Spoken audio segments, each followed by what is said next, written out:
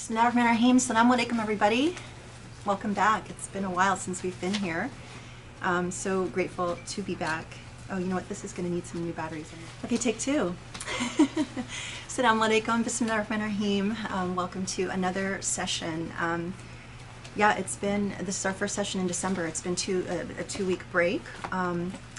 But there is a very special date, I guess, to commemorate. Today is actually, in fact, our 4-year anniversary for Usuli. It was 4 years ago today on a Saturday that we convened in our home in Van Nuys, California, in Los Angeles, where we had invited a lot of people to do our inaugural session for the Usuli Institute. And so interesting because, one, it doesn't feel like it's been 4 years. You know, that was obviously a couple years before COVID even began, so we literally are talking about a completely different world. And you know, I went back and I watched the first recording of that, and you know, me giving an introduction about where we were and why we were there, and just trying to remember all the people who showed up. We had a good number of people that were actually present there in the session. And it's so interesting because I think today, 4 years later, very few, if any, of the people that were there in that very first session are actually still with us. And I don't know if that means, you know, watching online. I don't know if they're watching online, or, you know, they're certainly not present, and you know, a lot of them are out of contact.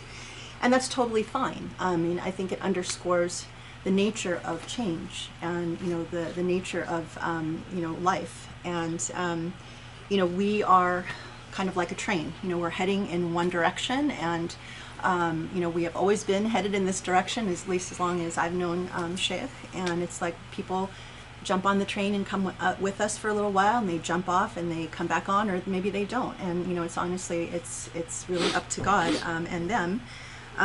But you know, as probably the longest rider on this train, at least that I'm aware of, you know, I'm grateful for this opportunity to continue on this journey. And certainly 4 years ago, while we were in Los Angeles, we didn't ever imagine that we would be here in Ohio, dedicating, you know, the vast majority of our time to studying the Quran in the very systematic way that we are. And it's been an amazing journey. So you know, and part of that journey is certainly a lot of tests, right? I mean, we all know that everyone gets tested, and certainly in the last 2 weeks since we've been with you, I actually had a very serious test. It was my turn. And you know, tests are a wonderful reminder. They're a chance to help you take a look at yourself. You know, the details really are unimportant, but I think it's an incredible time to sort of break out of your own habit, or your own, you know, things that you typically take for granted. Not the least of which, you know, these halakas and the khutbahs is, you know, we haven't had a khutbah or a halakah in the last 2 weeks. And certainly not having that was a reminder of what it's like not having that, because we've been here now for, you know, almost 12 months, and in this rhythm of, like, you know, 2 halakas a week, and then a khutbah on Friday, you know, and you start taking for granted the incredible learning and experience of being in a place. And it's not until you actually lose that for a moment of time when you actually are made aware of how valuable and unusual what you are getting is. So, you know, I'm extremely grateful for these reminders. And as we know from everything we've learned in the Quran, like, every time you get a test, this is God's way of giving you something and having you think about, like I should say, you could have, you know, different reactions to tests. You could be like, well, why me? Why this? You know, you could be very negative about it. Or hopefully you will take what we've learned here in the Quran is just to think, okay, what is it that God is trying to get me to learn? What is it that I'm supposed to do, understand, you know, whether it's about, you know, myself, or you know, the way I'm treating others. It's an opportunity for growth. And certainly this is a constant pattern in my life, that anytime that I've had a test, you know, the more difficult it was, the more of an opportunity I had to really grow and learn. And it was like pain, and all of that was an incredible teacher.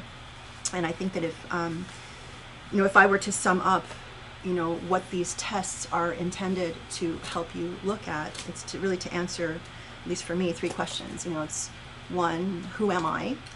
2, what is my purpose? And 3, what is my anchor? And, if you've had the opportunity to answer those questions to your satisfaction, then it's a good chance to remind you who am I? What is my purpose? And what is my anchor? Who am I is such an important question because, these 3 questions are huge, because if you don't have those questions answered, then anytime you have a test, I think you are, your world is completely shaken and you're like flying in the wind and you don't really quite know, where you're going to land. And that's, not a great picture, certainly if you want to, get closer to God, for one. So, we often talk about this question of, okay, well, who am I? What are my strengths? What are my weaknesses? What are my tendencies? What are the things that I fear? What are the things that I, aspire to do? In this, it's interesting because, I think human beings, and I certainly am not an exception, have a tendency to not want to deal with things that are difficult, especially when it comes to questions of who am I?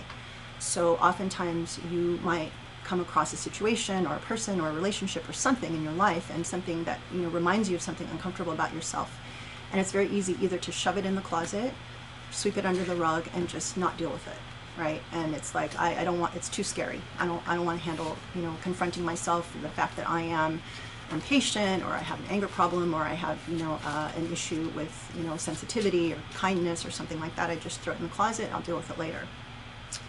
And over time, you fill up your closet with a lot of scary skeletons, and you can avoid it because you can compartmentalize and you can just get on with your life and not deal with it. The problem is that while you don't want to look at your skeletons, a lot of times other people can see your skeletons, and whether it's not until you actually have the bravery, at least this is going to share with you my lesson or my journey, is not until you actually open that skeleton or that closet of skeletons and you go through it one skeleton at a time, and you take out the skeleton and you analyze it, and you look at it closely, and you address it, and you finally say, okay, I can let go of this skeleton, and you work your way through the closet until you have an empty closet and nothing to fear anymore. And a lot of times the vast majority of people don't actually even want to open the door to that closet. But I think part of what this journey has been for me started many years ago with doing that. Because until you actually own who you are and you know what's in your closet, you can't move forward, because people will come and tell you, you've got this in your closet, and you may be like, no, I don't. No, I don't.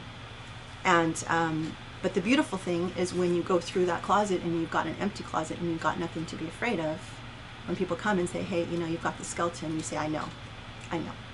And I'm working on it, and you address it, and it's not anything that you're afraid of anymore. So thankfully, and I guess I should say this, if people are struggling with that, because that's a really huge challenge, right? It's a really hard thing to confront who you are and what your skeletons are.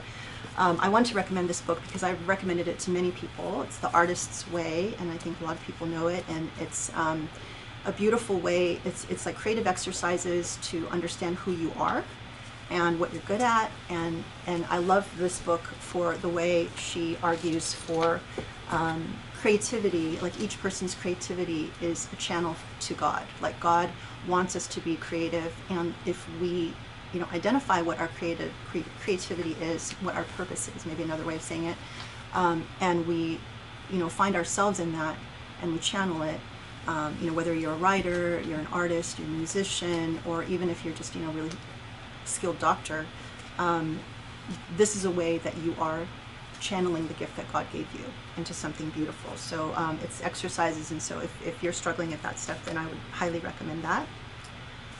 So the second question that I was confronted with in my test is, what is my purpose? I've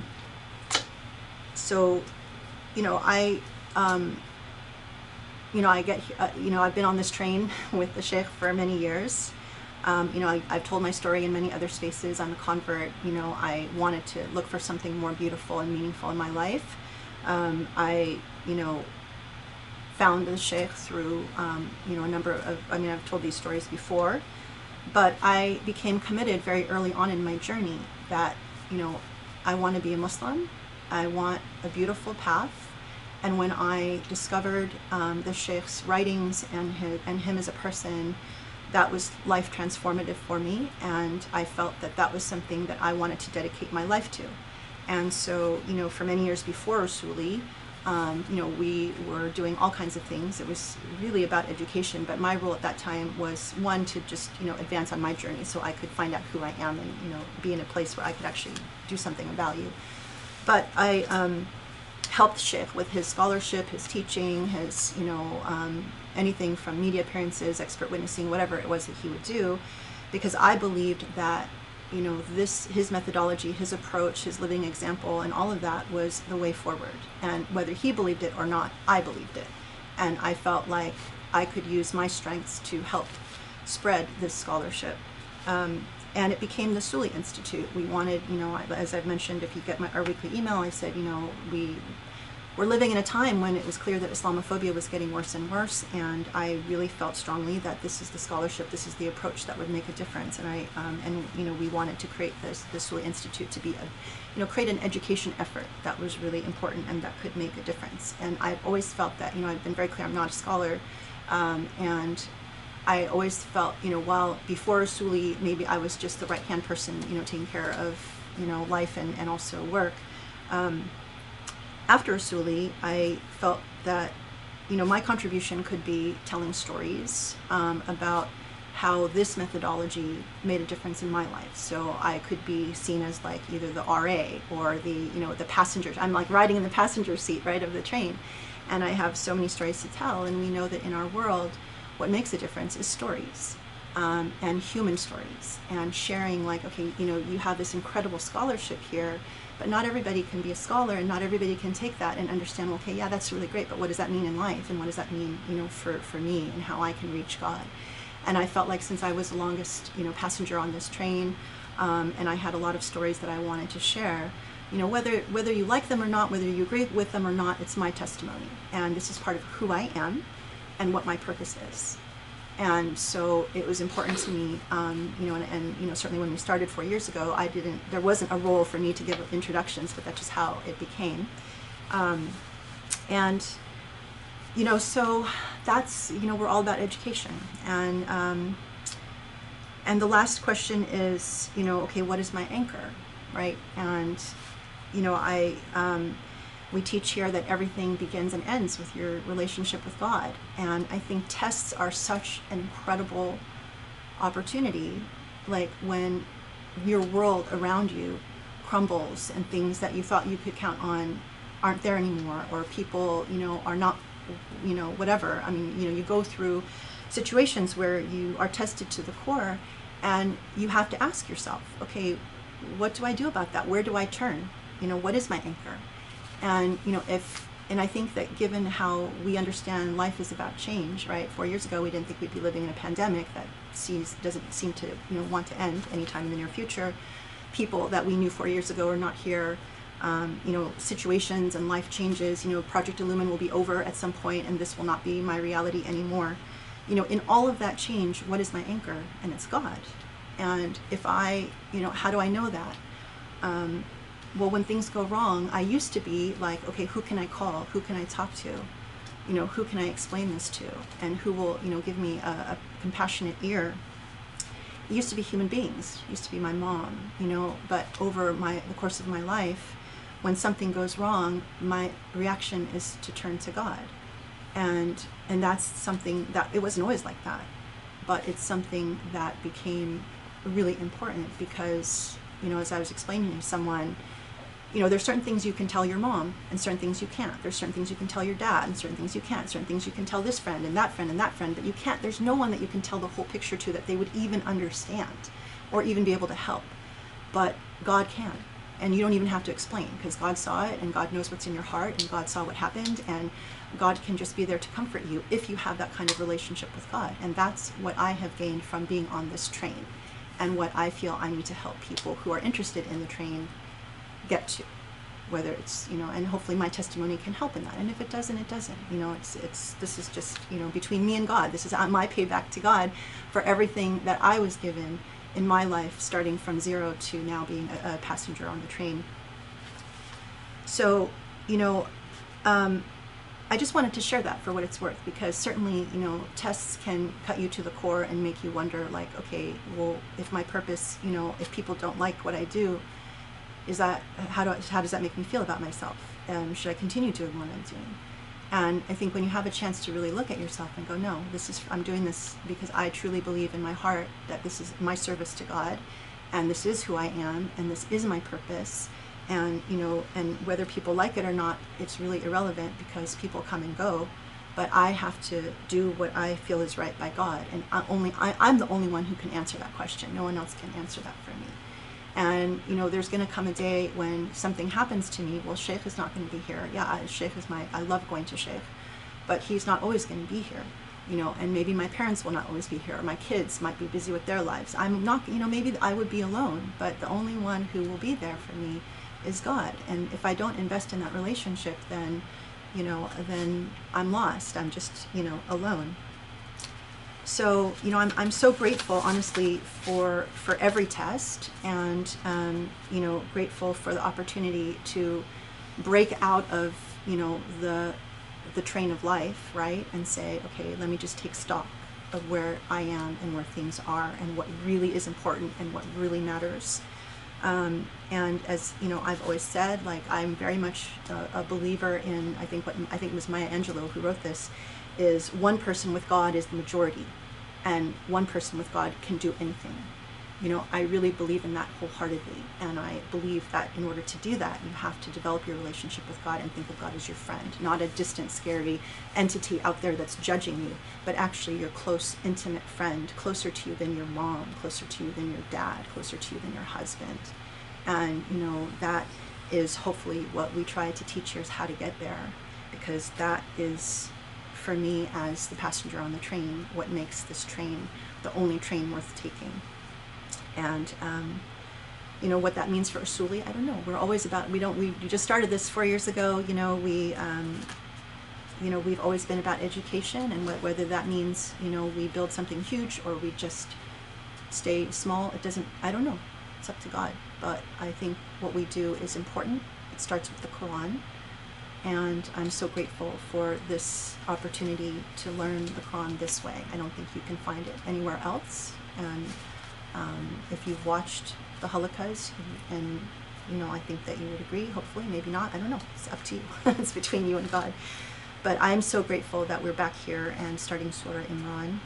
I know last night, as Sheikh was preparing, he was like, kept shaking his head. If only Muslims could understand what's in Surah Imran. If only Muslims could understand what's in Surah Imran. It was like a chant before bedtime. And I was like, well, hopefully you're going to teach us, right? And I'm so excited to start this journey. So anyway, alhamdulillah, and thank you all for being with us. Inshallah, I hope that story was worth something. But I don't care. It's my story and I stick by it. Alhamdulillah. Thank you. Bismillah ar-Rahman ar-Rahim. Subhanallah al-Ali al-Azim. Alhamdulillahi Rabbil Alameen. Salatu wassalam ala Muhammad wa ala alihi wa ashabihi wa tabi'u bi ihsanin ila yawm al-din. اللهم اشرح لي صدري ويسر لي أمري واحلل عقدة من لساني يفقهوا قولي يا علي عظيم.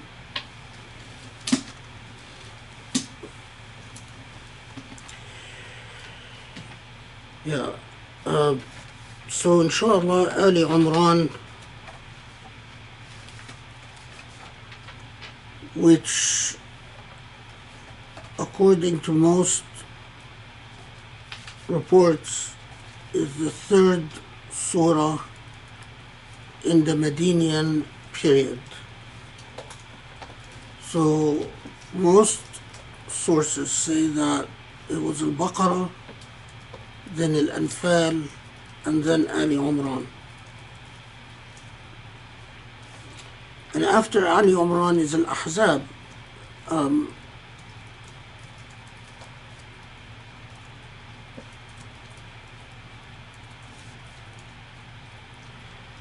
So Ali Imran occupies a very critical period in the history of Muslims in Medina.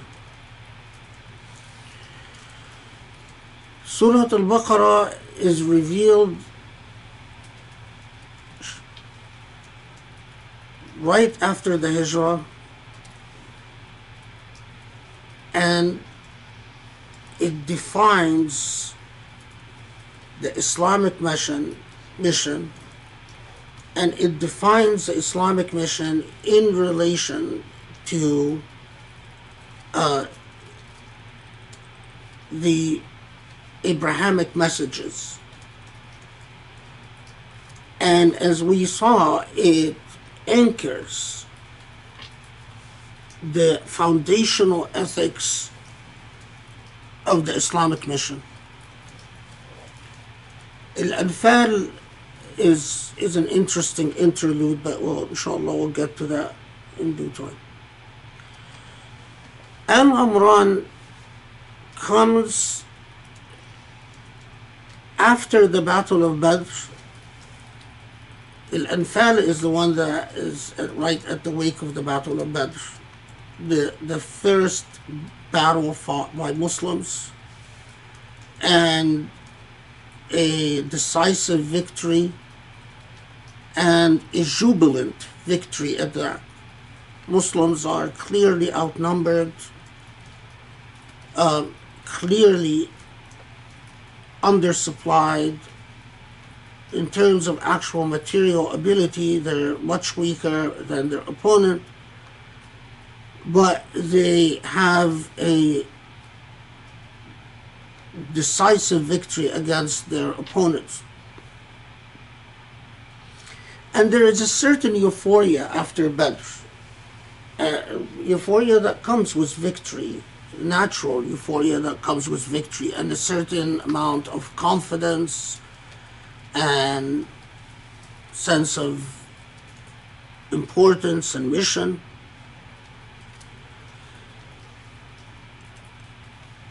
But after Badr, in the Battle of Uhud, which is as we will see in many regards, a very serious test and a demoralizing test for many.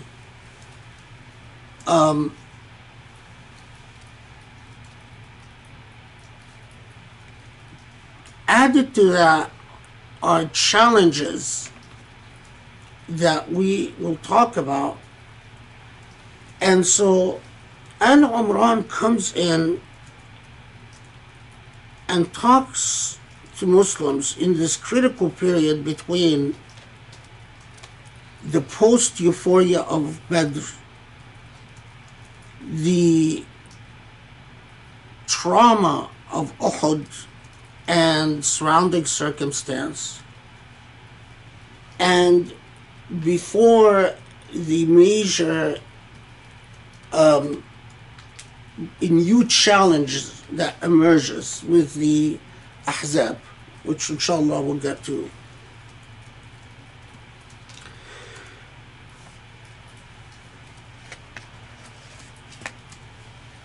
If one would try to sum up Al-Imran, and as we will see, what Al-Imran does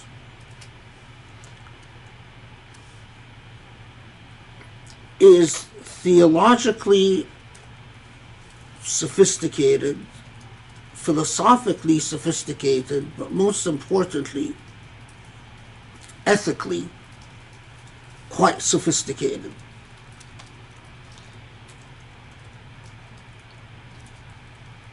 If we sum up Al-Imran,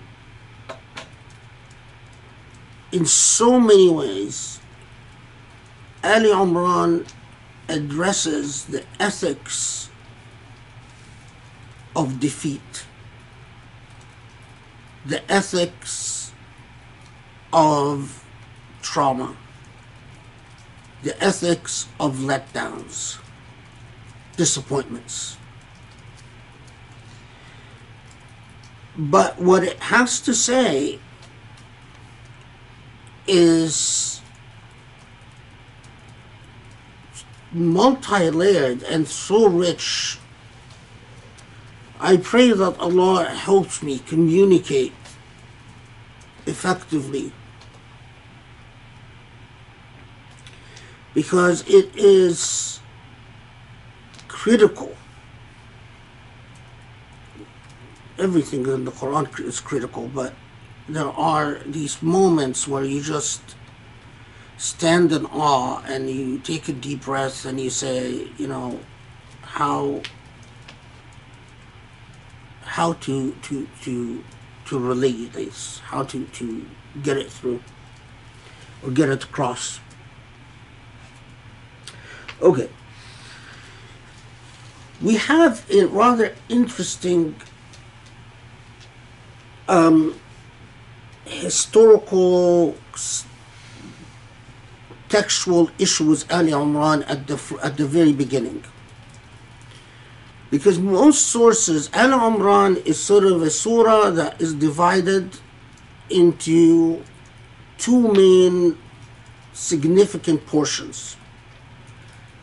There is a portion of Ali Imran, the first half of the surah, that seems to talk about Ahl Kitab, people of the book, and the nuances and dynamics of Muslims with people of the book. The second half of Ali Imran seems to talk about specifically the Battle of Uhud and all the trappings around the Battle of Uhud. And most of the sources, the textual sources, say that the portion of Ali Imran, that this is the first half, mind you, that talks about the people of the book and says a lot of different things about the people of the book, was revealed in response to a historical event known as Wafd Najran. Wafd Najran is a geographic area in Arabia. It's close to Iraq, and Najran had an Arab tribe that had converted to Christianity, and this Arab tribe, the Christian Arab tribe, sent a delegation to the Prophet ﷺ, and the delegation was debated Muslims, debated the Prophet ﷺ and Muslims in Medina, and ended up not embracing Islam, but ended up negotiating a form of treaty with Muslims, a non-aggression treaty, where, you know, they would not side with the enemies of Muslims, and Muslims would not take any actions against them. So, as I said before, in the old world, there is a presumption of war. Everyone is an enemy unless proven otherwise. And so what they negotiate is that we are not enemies. But they don't embrace Islam. But the event with Wafd Najran, most sources tell us that it was an event that took place in the later Medinian period, as late as the 8th century Hijrah or the 9th century Hijrah, while Battle of Uhud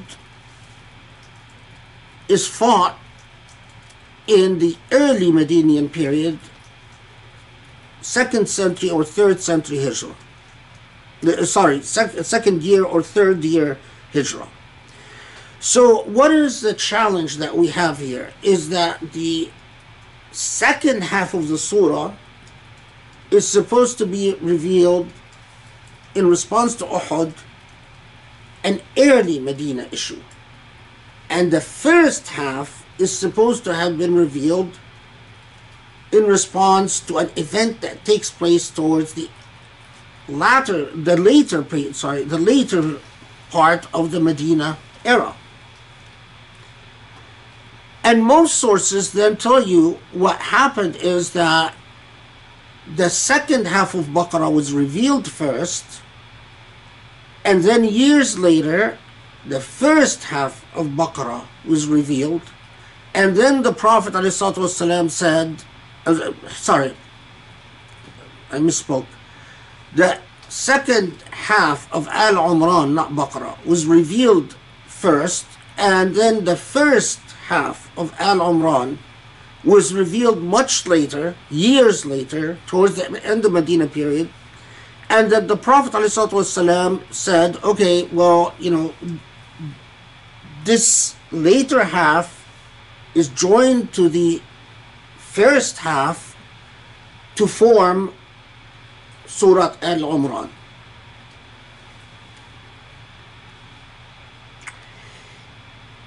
And of course, it's possible. I mean, it is quite possible that part of Allah's revelation to the Prophet ﷺ is that, this first half, this first half, which was revealed later, should be joined to the second half, which was revealed earlier, and in totality, this makes one surah called Al-Imran. Of course, as an interpretive matter, if in fact this is what happened, you are obligated as an interpretive agent, as a reader, to say, well, why did Allah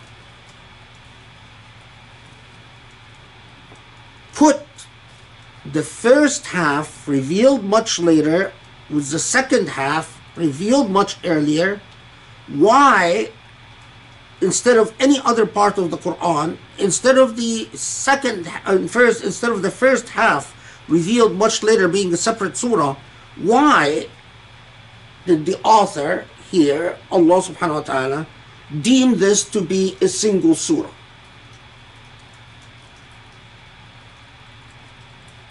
The assumption is that Allah is not doing things haphazardly. The assumption is that it is not just willy-nilly, right?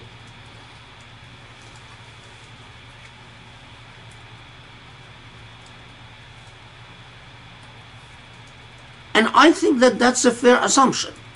And I think it is unfair to the text of the Quran to not try to understand why is this as a thematic matter, a total surah, rather than two separate surahs.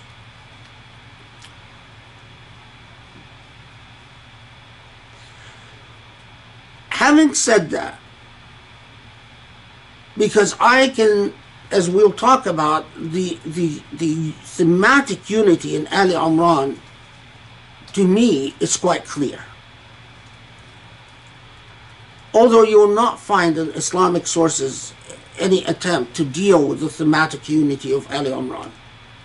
Muslims have always dealt with Ali Imran like they've dealt with Baqarah, these long surahs sort of in chunks, as well, this is on this issue, this is on that issue, and that issue. But the thematic unity of Ali Imran is quite clear.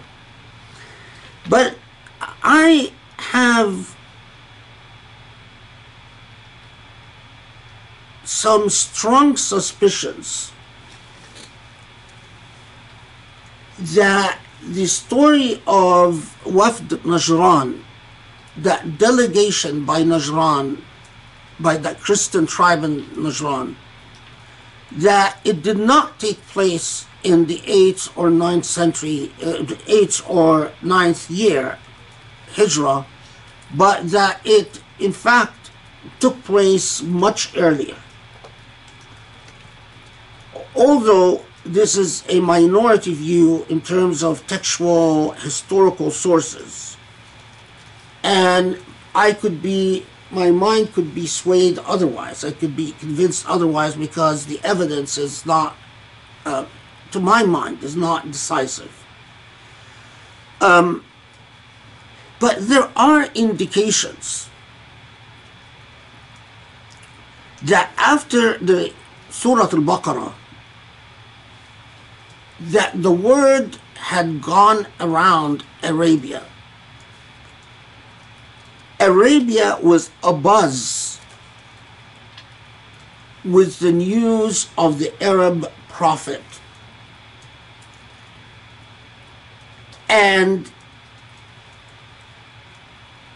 Arabia was abuzz with the news of the victory, the very unlikely and surprising victory of that new Arab prophet over the Qurayshis, over the Meccans.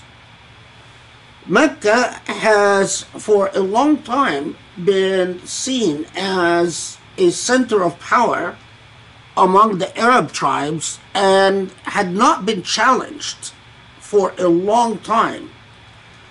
Remember that Mecca had even resisted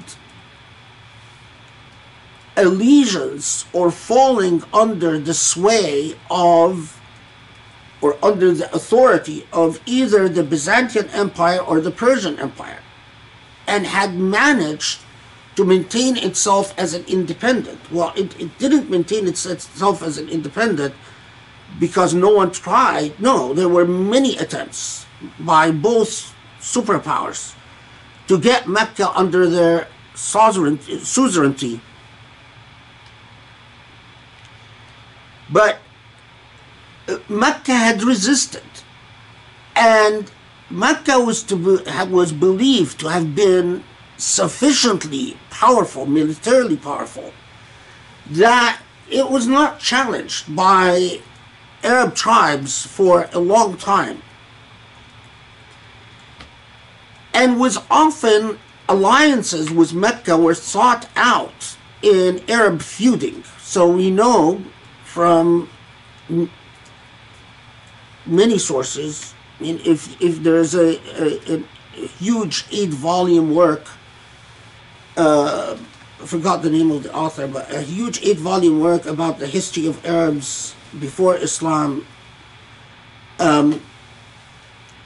if you read through that whole work, you get a remarkable picture of the complexity and nuances of the way that Mecca maintained a sort of a PR campaign, always bragging about its power, bragging about its privileges, bragging about its honored position, bragging about its special position vis-a-vis the Kaaba and so on. And so the fact that they were defeated in battle by what everyone assumed was going to be a swift slaughter by the Meccans against their opponents. You know, everyone assumed that of course, Mecca is just going to go in and just exterminate these dissidents, these troublemakers that have went and set shop in Medina, and especially that Arabia was abuzz with news that the Jewish tribes in Medina were helping out Mecca and were egging on Mecca and other Arabs against the new prophet, and saying that it's sort of like, okay, well, this is an Arab prophet, well, he's a false prophet because he's an Arab prophet. It is well established in our scriptures that the prophet can only be an Israelite, and Arab tribes finding themselves in the rather odd position of wanting to support that position, of wanting to support the ideological claim that, in fact, yes, it's true that, well, look at the learned people, meaning Christians and Jews, the people who are lettered, people who are actually literate, they say that the prophet can only be an Israelite, and so it is clearly, this is a pretender, this is a false guy,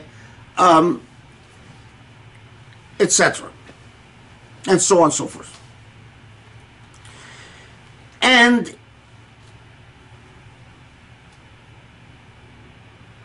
it makes perfect sense because we have reports of smaller, much smaller Christian tribes or families. I mean, the tribes, could be a huge clan size or a very small, rather insignificant tribe in terms of power politics. But we have reports that after Badr, there is enough curiosity that tribes send either a delegation to Medina or attempt to find out what this man is saying, and especially after Surah Al-Baqarah came and responded and refuted much of the claims of the lettered people, the Israelites, about being chosen people and about a prophet having necessarily to be the progeny of Isaac. And Arabs, including Christian Arabs, started saying, well, this is interesting, so a prophet could be the progeny of Ismail. Well, the Meccans have been honoring the Kaaba for a long time because they claim this is the structure built by Ibrahim and Ismail. So it's as if people noticed for the first time the rather contradiction in the Meccans saying, we honor the Kaaba because this is what Ismail and Ibrahim built, but we accept the Jewish position that a prophet can only be an Israelite and not an Arab, i.e. not a descendant of Ismail and Ibrahim. Is that point clear? Everyone get it? Okay.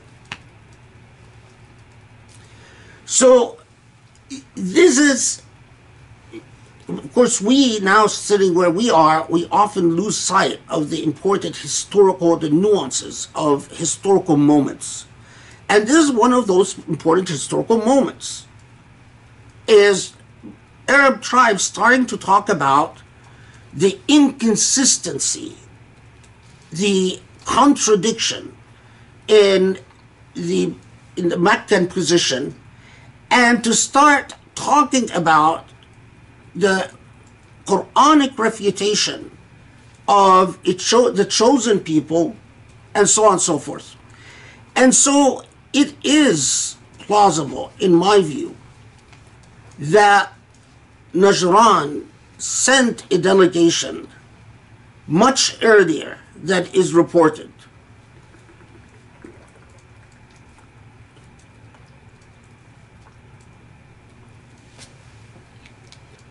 And if so, if I'm correct about this, and as I said, I can be convinced otherwise, because this is these types of scholarly issues can be investigated by. It's just that,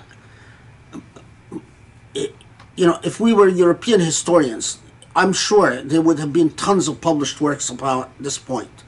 But because we're, Muslims don't really care about their history, there's nothing, or there's very little. But if so, then that would mean that the totality of Surah Al-Imran was revealed much earlier than many of the sources say.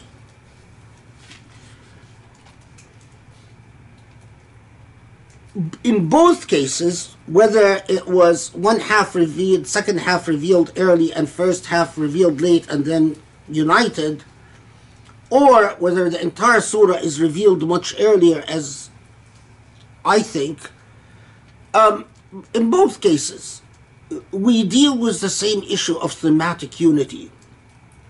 That doesn't change the fact, but there are many also indications in the very content of Surah Al-Imran that would seem to point to a to a time of revelation that is close, to sort of, that seem to make us doubt this idea that a first half that is revealed much later. And you will see, inshallah, why this is an important point. Al-Imran then,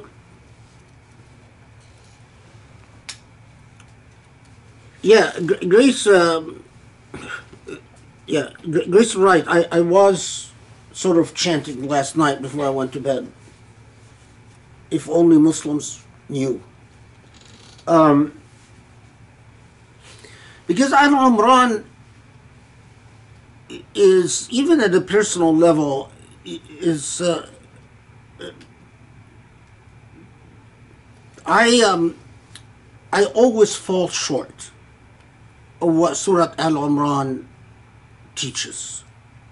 Personally, I always feel like a deep sense of guilt and remorse because I always fall short. But that is the point of an ethical text, right? An ethical text challenges you. And an ethical text is supposed to tell you about a standard that you diligently work towards. An ethical text doesn't set the lowest common denominator. It tells you what ought to be. Okay. So just take a deep breath, because it's going to be, inshallah, a fascinating ride.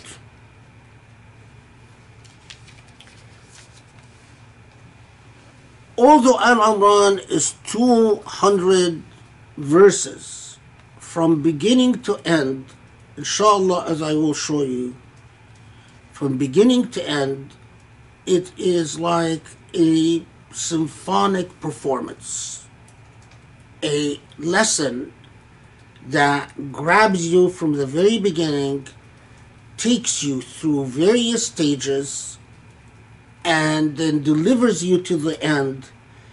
And what it demands is sustained attention. And if you drop one part of the lesson, the whole ceases to work. You can't take a portion out of context, and you can't take some and leave the rest. It is an entire comprehensive moral lesson.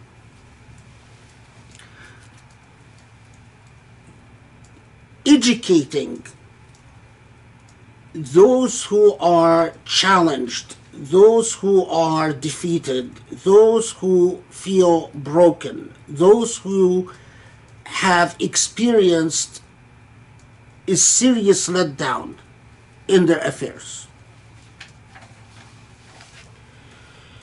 طيب, بسم الله الرحمن الرحيم. Alif Lam Mim. So it begins with these letters that grab our attention. الله لا إله إلا هو الحي القيوم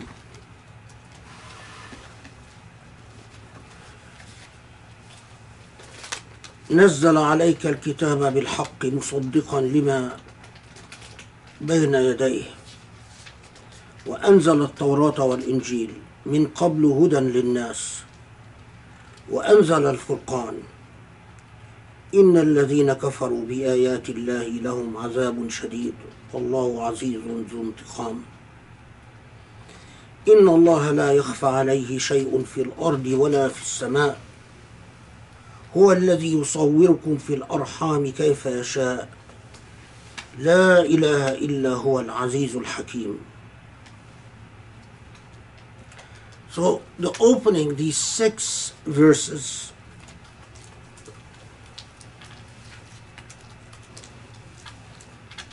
again,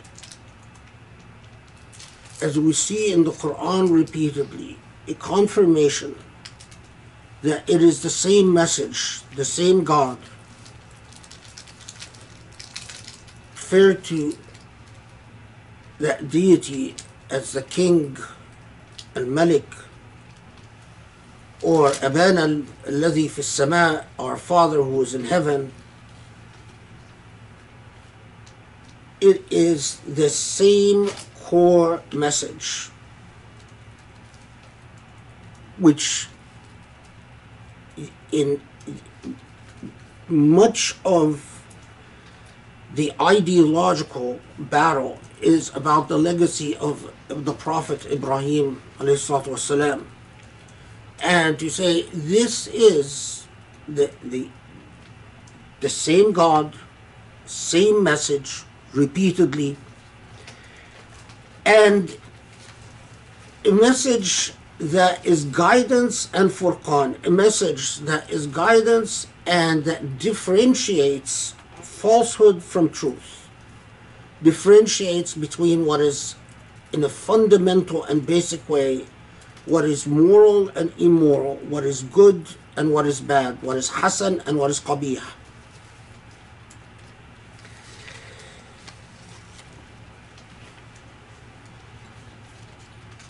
And that all that transpires in the heavens or on earth is in God's full sight and within God's full knowledge. And that even the most, from the biggest detail to the smallest detail, like the formation of a fetus, is per God's will.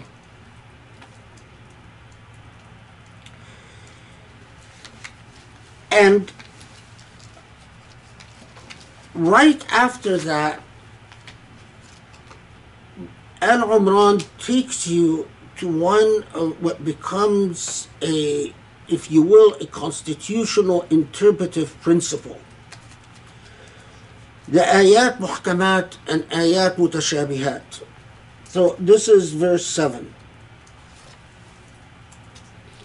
هو الذي أنزل عليك الكتاب منه آيات محكمات هن أم الكتاب وأخر متشابهات فأما الذين في قلوبهم زيغ فيتبعون ما تشابه منه ابتغاء الفتنة وابتغاء تأويله وما يعلم تأويله إلا الله والراسخون في العلم يقولون آمنا به كل من عند ربنا وما يذكر إلا أولو الألباب.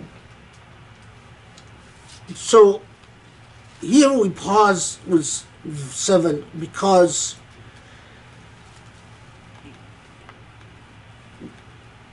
ayat muhkamat normally is translated as clear verses and mutashabihat as allegorical or metaphorical or verses that are more obscure or more vague. And Quranic interpreters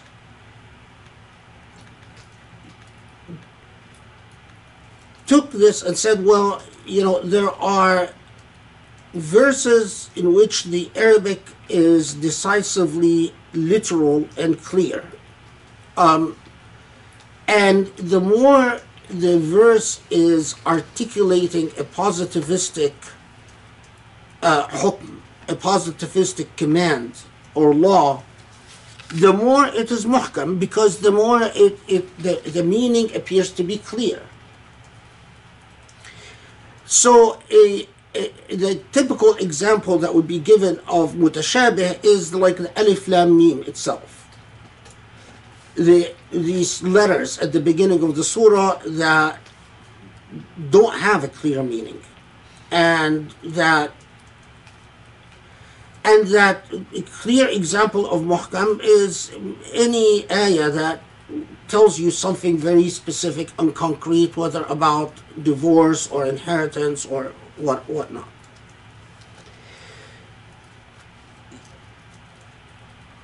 Now, what sways them in this approach to this ayah is that the belief that what the Quran was alluding to is the tendency of Jews and Christians to take liberties in explaining, in interpreting the text. So, although Jesus, for instance, doesn't claim in the New Testament, doesn't claim to be a deity, but taking various things that Jesus says as an indication of Jesus's divinity. And they would point to that as clear evidence of the type of mutashabih, the type of allegorical interpretation that the Quran is condemning. Or in the chapter Ezra in the Old Testament, in Al-Aziz, the attempts by, or the in some Jewish sects, especially among, that's a big scholarly issue. But anyway, the attempts to read certain passages in ways that then you could extract from the idea of either a chosen people or a Trinity and so on, and say, well, this is an example of mutashabih. But the issue, though, is, notice the expression hunna ummul kitab, that the muhkamat are ummul kitab, meaning the heart of the book. And when you say that expression, shay, it's like saying it is the heart and soul of something, saying that this is the essence of it, the heart of it. And this expression was used in Arabic before the Quran, and we find it in pre-Islamic poetry. And it's always used in that sense, that it is the essence of a thing. So that then, especially among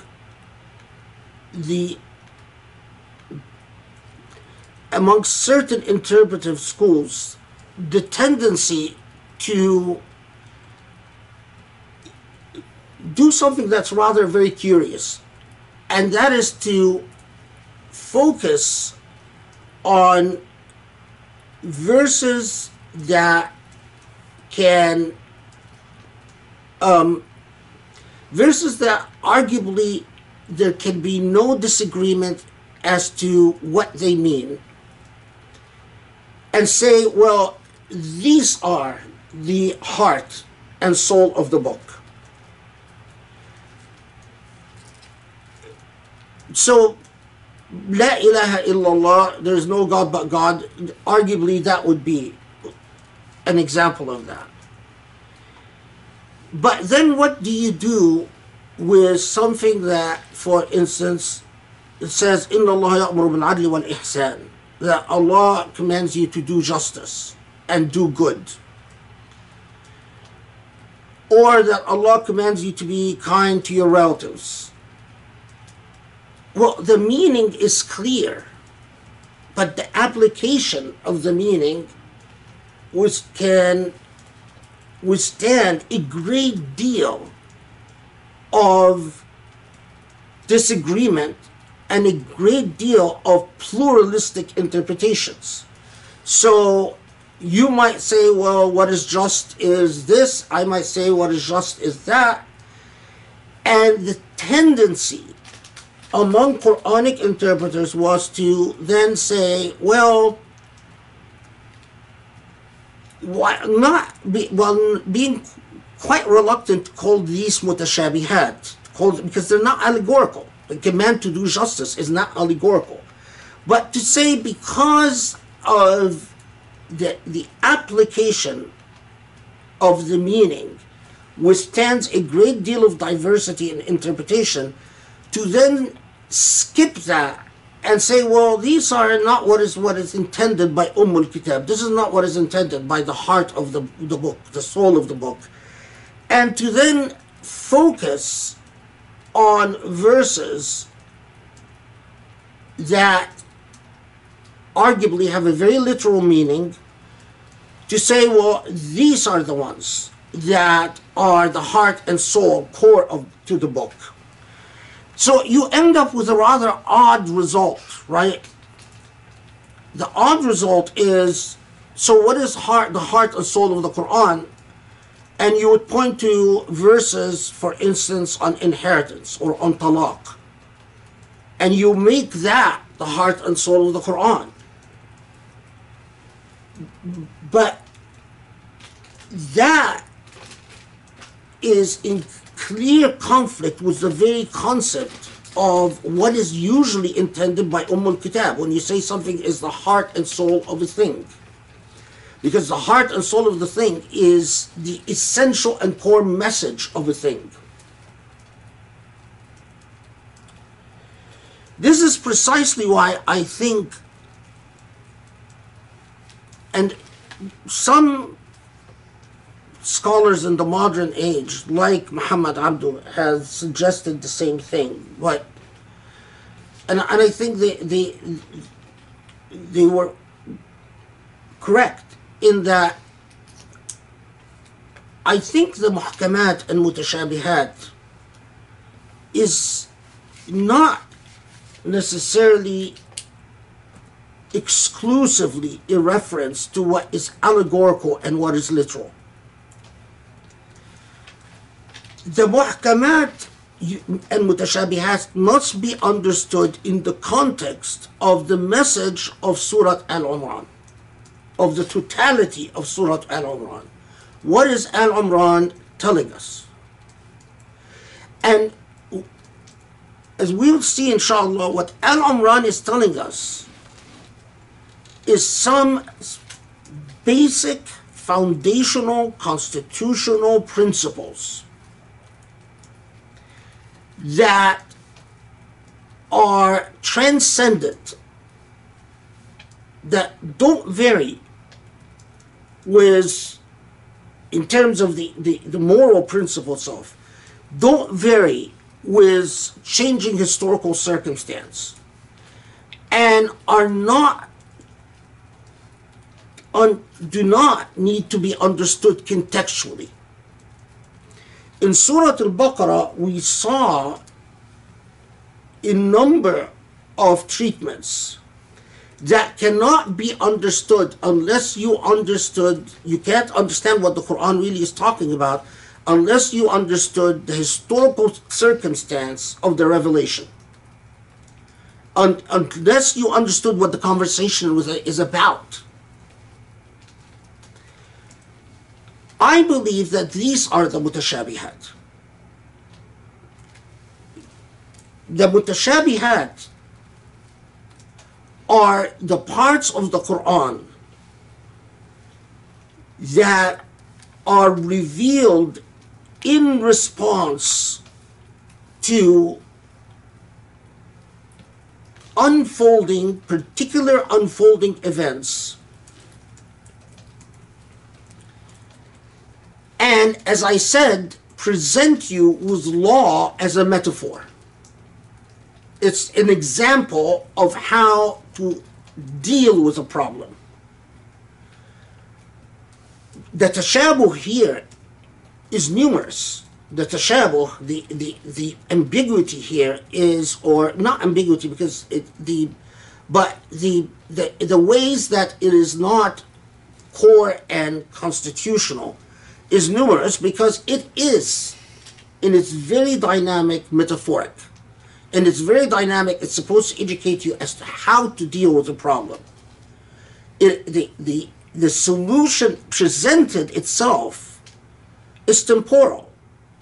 It's not eternal. And it leaves quite a great deal of room for people to argue if they lose sight of the basic organizing principles, as Surah Al-Imran will show us. So the muhkamat, hunna ummul kitab, the mother of the book, is a reference to the basic ethical principles, as Al-Imran will show us. The Al-Imran itself educates us about the basic, fundamental, foundational ethical principles. The fact that there could be quite a bit of disagreement as to how to apply these principles doesn't make them any less muhkam. So if you say, you have the right to free speech, the fact that we can all disagree about, this case, whether, here there's a compelling state interest, no compelling state interest, whether this is an example of protected speech, not protected speech, whether, that doesn't in any way change the fact that free speech, the principle of free speech, is a muhkam. It's a foundational principle.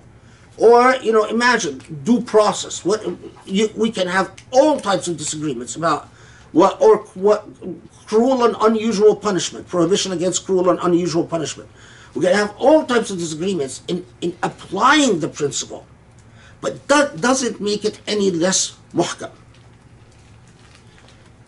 This understanding,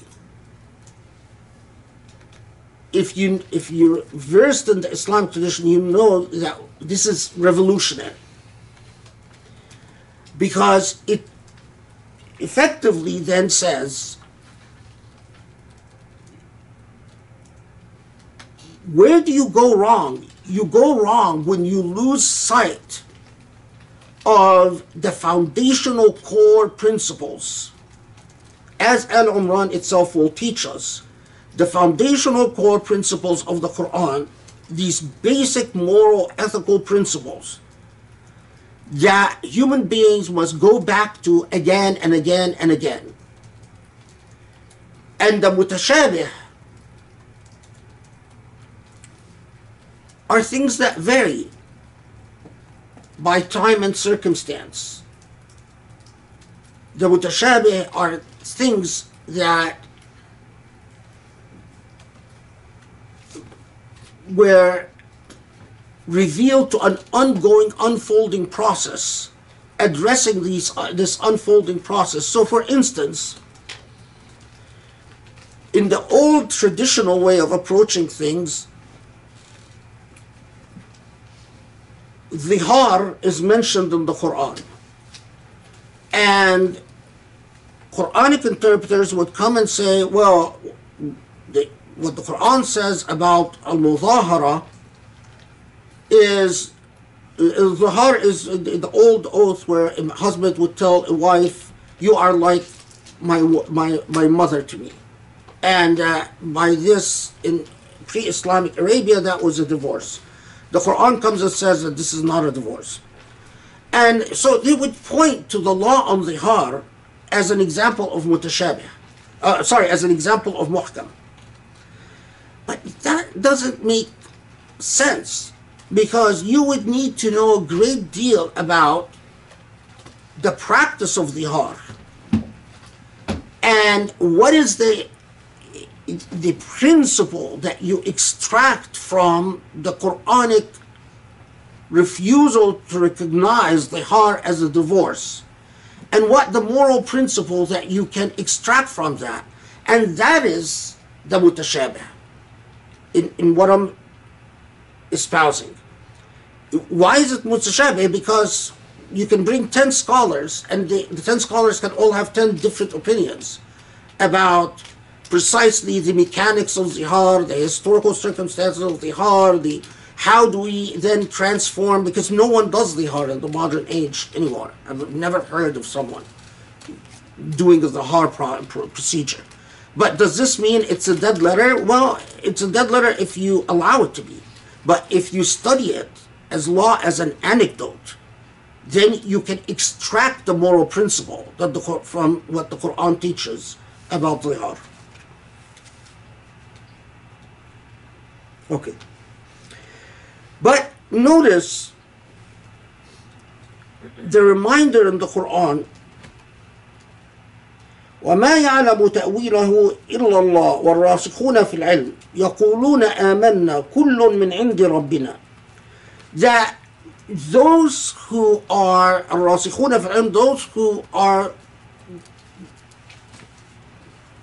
anchored in knowledge, those who dedicate themselves to studying the Quran, recognize that whether you are talking about the mutashabih or the muhkam, that it's all from God.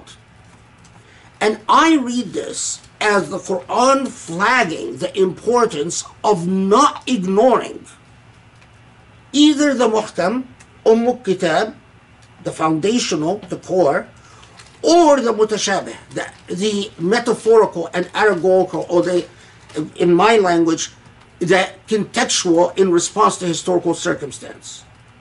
So, for instance, there's a scholar called Abdullah Naim who follows his teacher Taha, Mahmoud Ali Taha, in saying that the Medinian Quran is abrogated. This is an example, this approach, in saying that, well, the Meccan Quran is relevant, but the Medinian Quran is just abrogated, is an example of precisely what this ayah tells us not to do. Why? Because you've excluded all the contextual. You're saying, the entire Quran of Medina is just contextual, so just forget it. No, الراسخون في العلم, those who are anchored in knowledge, say no, it's all from God, and we must study it all, both the muhkam and the mutashabih, and we must learn from it all, but never lose sight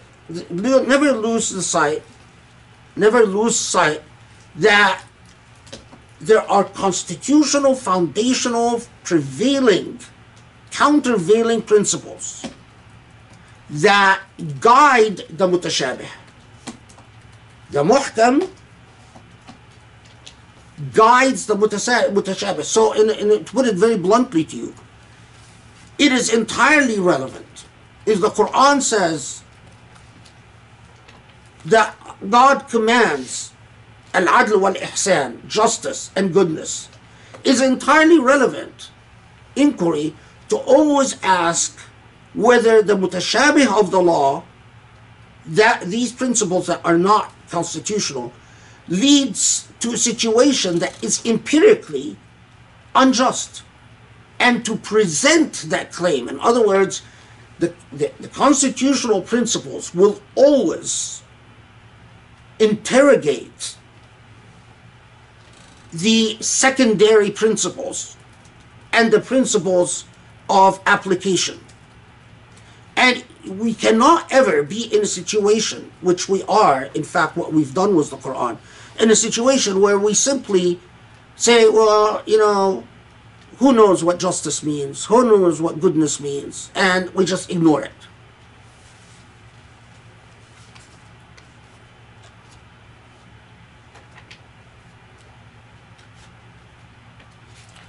And then, subhanAllah, it's just even the minutest expressions.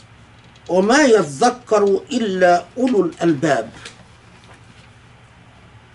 Only those, ulul albab means those who have reason, have an intellect.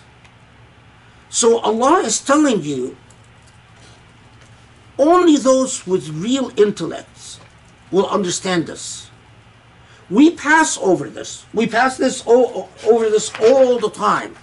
We're accustomed as Muslims to pass over every time that Allah tells us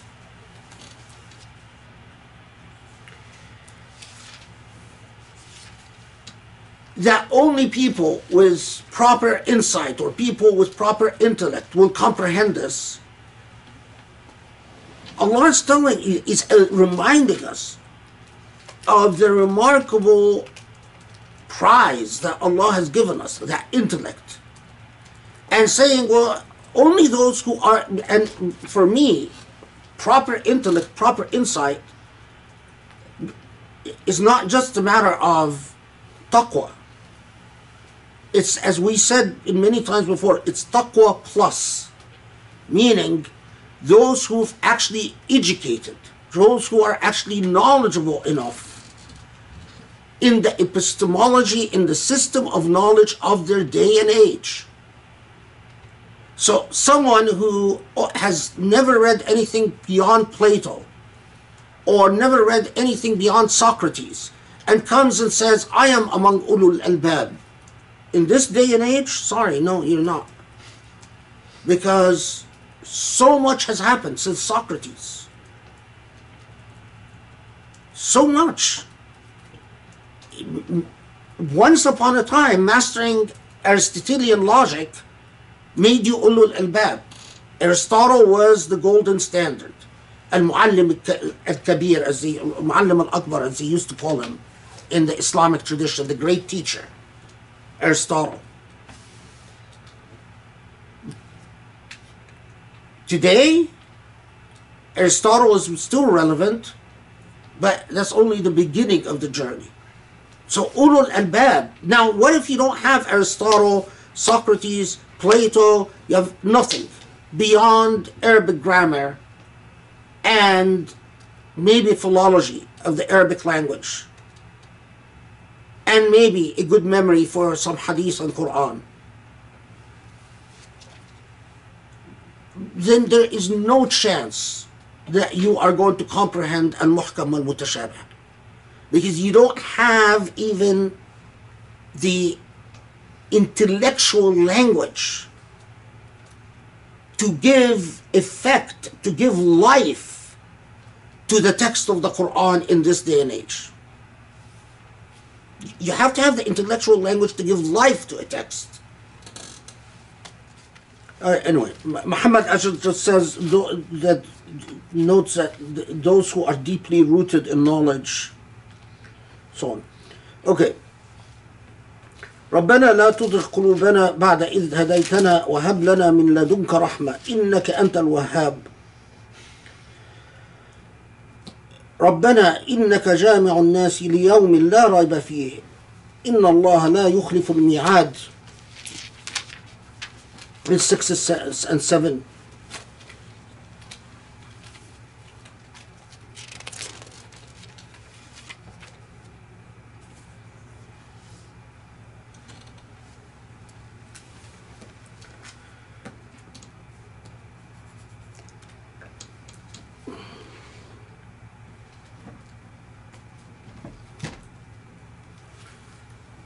Because people here give me a hard time anytime I skip anything. Okay. So I'm going to go back to this because I'm going to feel guilty about it later. In the tradition, this is about the muhkam and mutashabih. So go back to the muhkam and mutashabih for a second again. As we said, verse 7. In the tradition, scholars would often say that an example of the mutashabih is an-nasikh wal-mansukh, the what is abrogated. What they never noticed, though, is by saying that, they are conceding exactly the position that I am espousing. That by saying that an-nasikh wal-mansukh, the abrogated and abrogating, is an example of the mutashabih. Effectively, what they're saying is that an example of the mutashabih is what changes. But they would always say, effectively, that the abrogated is mutashabih, but the abrogating is muhkam. But methodologically, what you are recognizing is what is in response to contextual circumstances. In the Quran is mutashabih. Although they never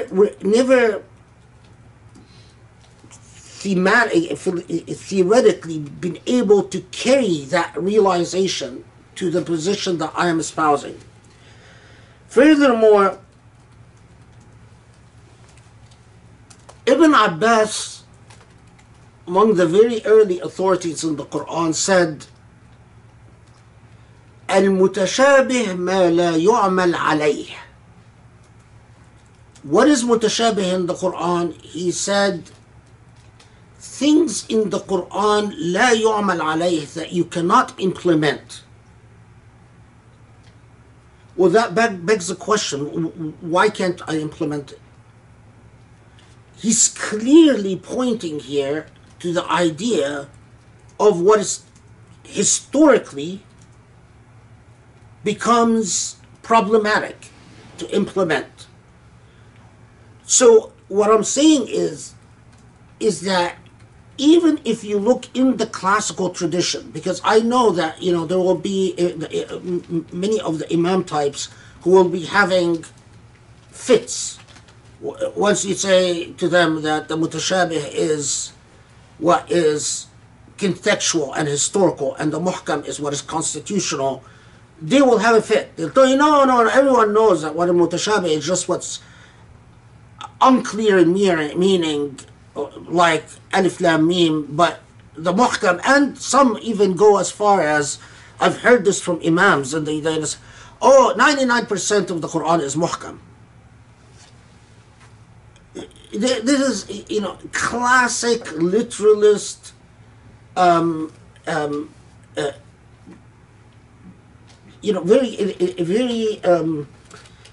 in terms of schools of construction, of interpretation, a very literalist approach that, as long as you can understand the plain words, then it's muhkam. That's just, but within the folds of the Islamic tradition itself, those who said that al-mutashabih is what is abrogated in the Quran, those who, like Ibn Abbas, who said ma la yu'mal alayh is an example of the mutashabih, were recognizing that there are parts of the Quran that set foundational principles and parts of the Quran that is responding to an actual unfolding historical events, and that we must be able, ar-rasikhuna fil ilm, those rooted in knowledge, must be able to study the details and understand the difference between the two.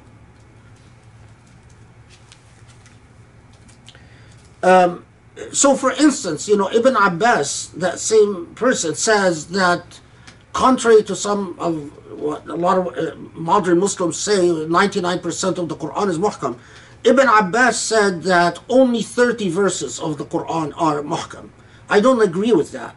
I mean, if he said that, it's reported that he said that.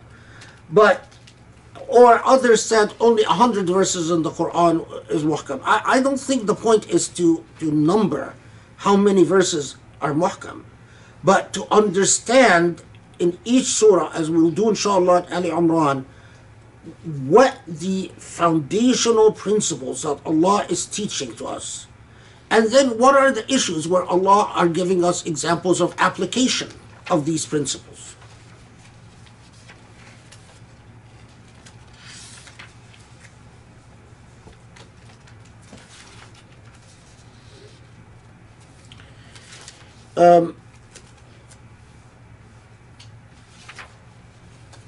Yeah, God, conscience, having guilty conscience is a bad thing.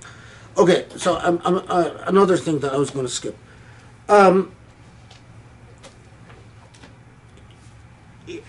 In the tradition,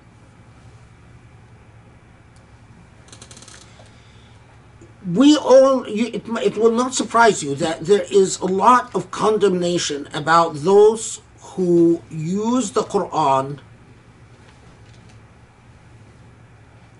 to legitimate esoteric interpretations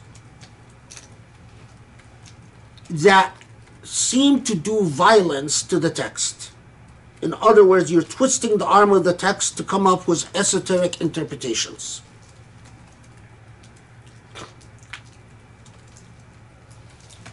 But much of what is said about twisting the arm of the text for esoteric interpretations, as what Allah condemns, applies with equal force to those who use the text of the Quran opportunistically.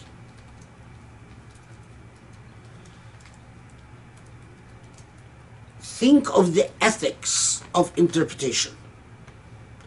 Those who recognize what they desire and then work backwards from what they desire to the text of the Quran are abusing the text of the Quran in very much the same way as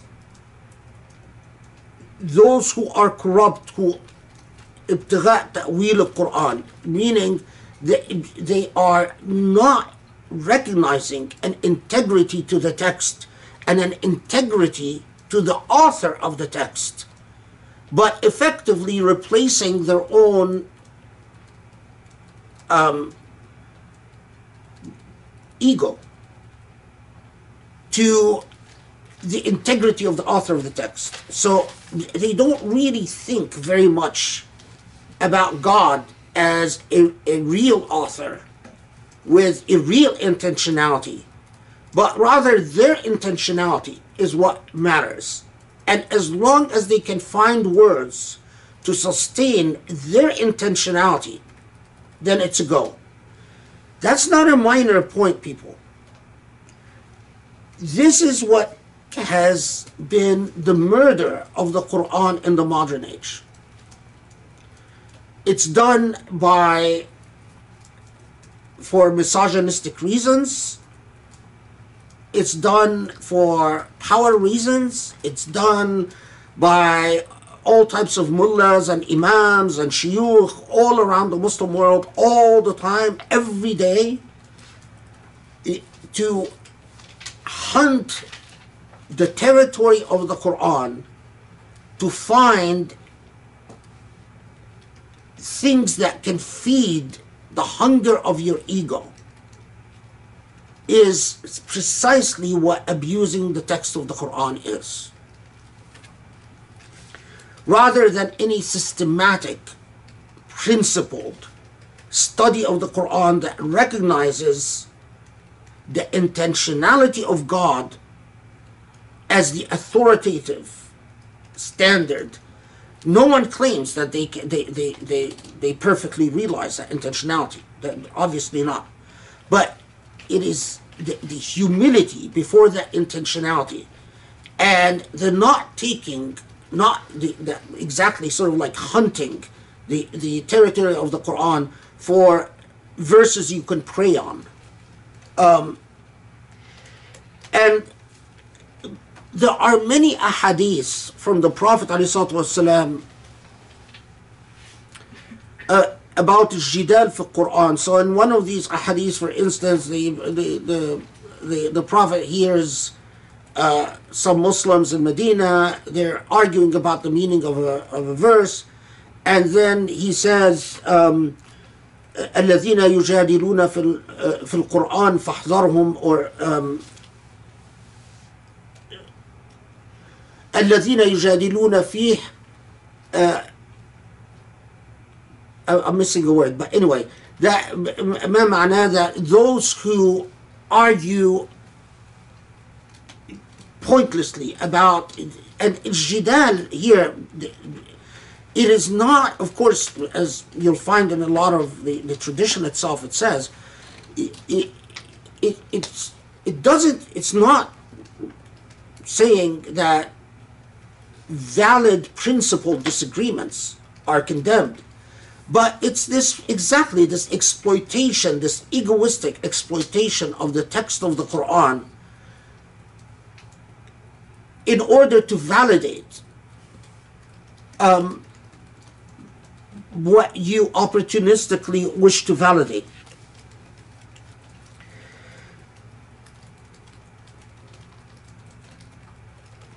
One final point.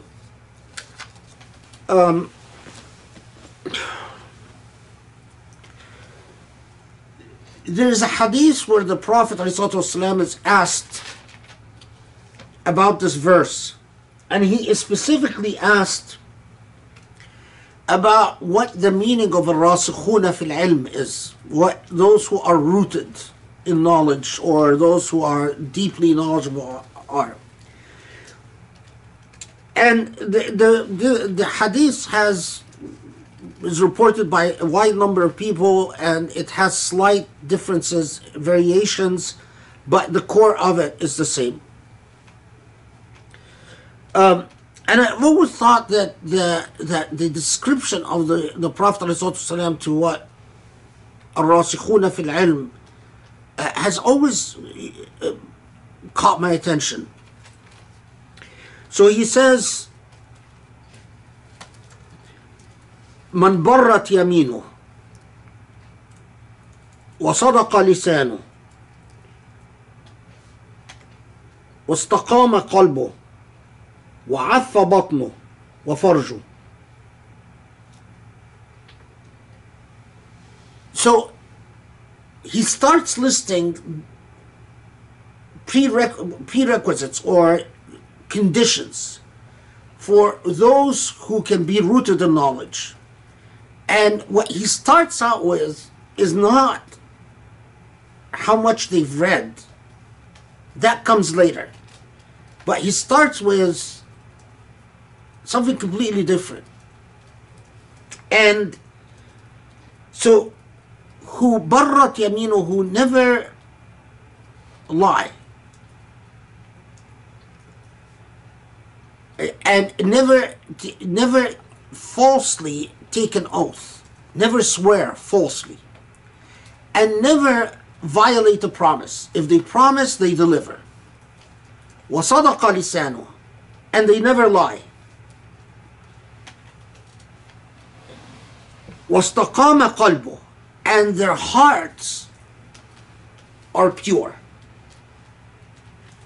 So they're not jealous, they're not envious, they're not petty, they're not vindictive, they're not taken, they don't, take into bouts of anger. وَعَفَّ بَطْنُهُ وَفَرْجُهُ, and they're not covetous. They don't covet food and luxury. And they're not what is the word I'm looking for? Farju means, and they're also chaste.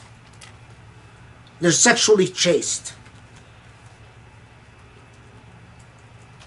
I forget that name. Yeah, and then he starts. Then the tradition goes on to those who study the Quran night and day and so on. But it is, notice the approach to the deeply rooted knowledge. It starts with personal traits, what we're talking about before with Surah Al-Baqarah. It starts with your ethics as a human being. And subhanAllah, I mean, at this point, life has taught me, maybe when I was much younger, I used to wonder, well, but aren't there people who are truly knowledgeable without, I read about Western scholars who, were horrible human beings, but were learned scholars. But that's not al-rasikhuna fil ilm. To be truly learned, it's a total ethical package. You might have a lot of knowledge about a specific issue, but you're not a truly learned human being.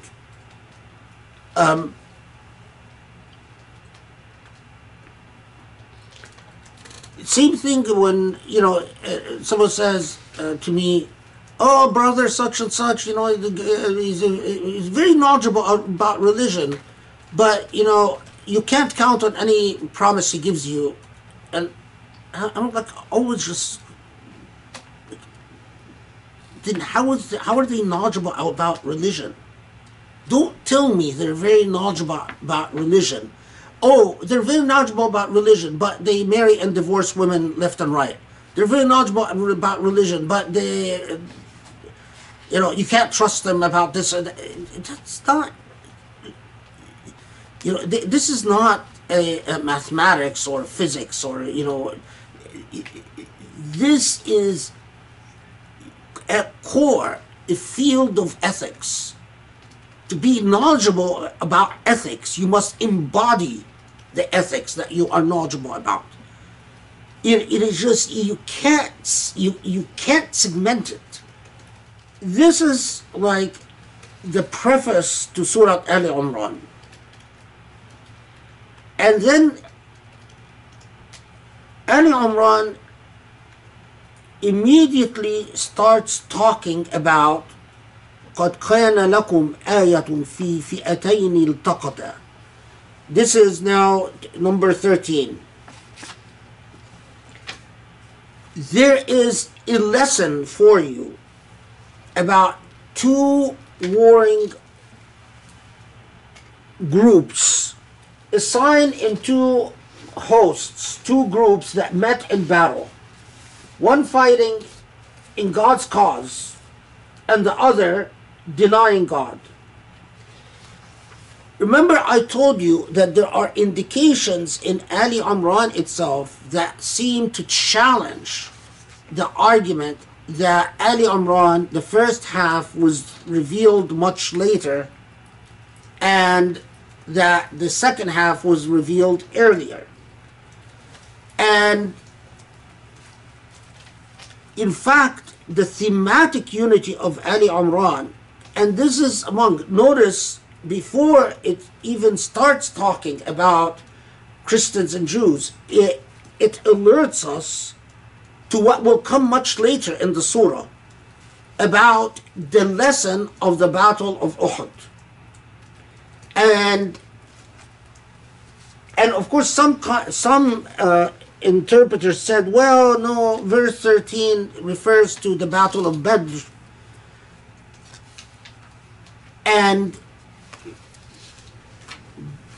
But even if it does refer to Battle of Badr, even if, still, you have to look at the structure of the entire surah. So even before we start talking in addressing the concerns of so-called the delegation of Najran or Wafd Najran, deals with the theme that is central to Surah Al-Imran itself. So there are two hosts, and one is fighting for a cause, the other is fighting for whatever, its own now,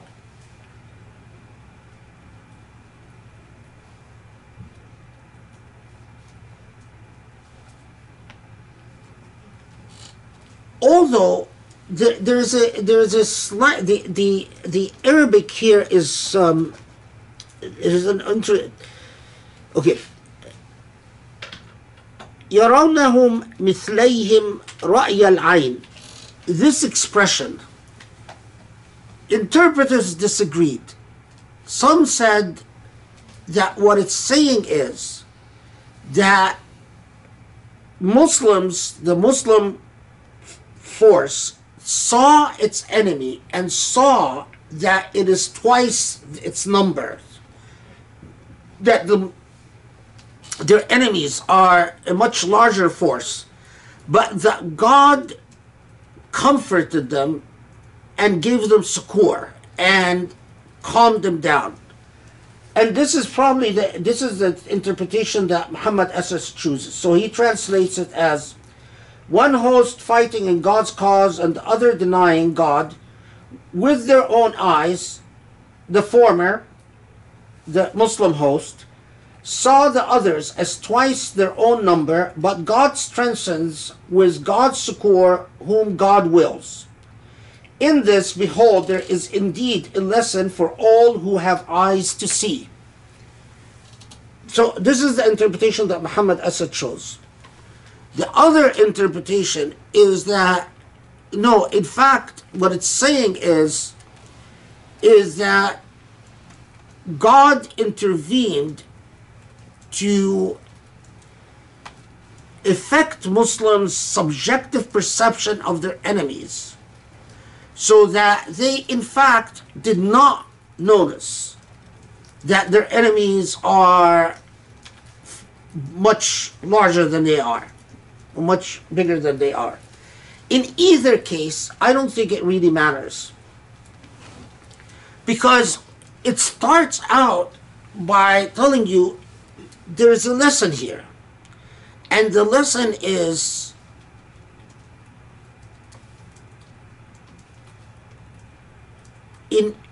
as you are going to struggle, and the struggle that it's talking about in this context is a military struggle, but as we will see, it will take us from a military struggle to a very non-military example.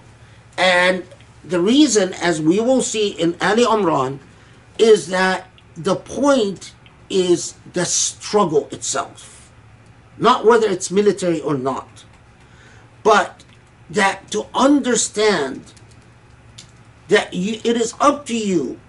You can either confront the challenges of life with a cause, and that cause vested in God, and then you have a special relationship with God. And Ali Imran will tell us a lot about this special relationship. Or you can choose the material objective reality with non-divine intervention.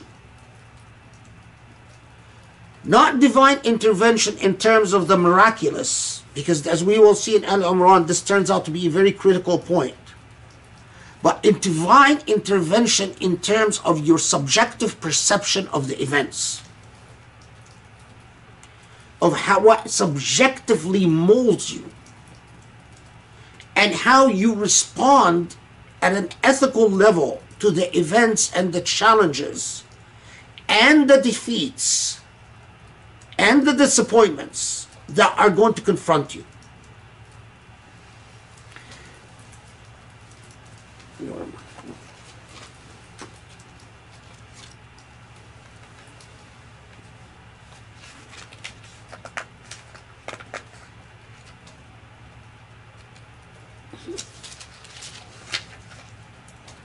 Okay.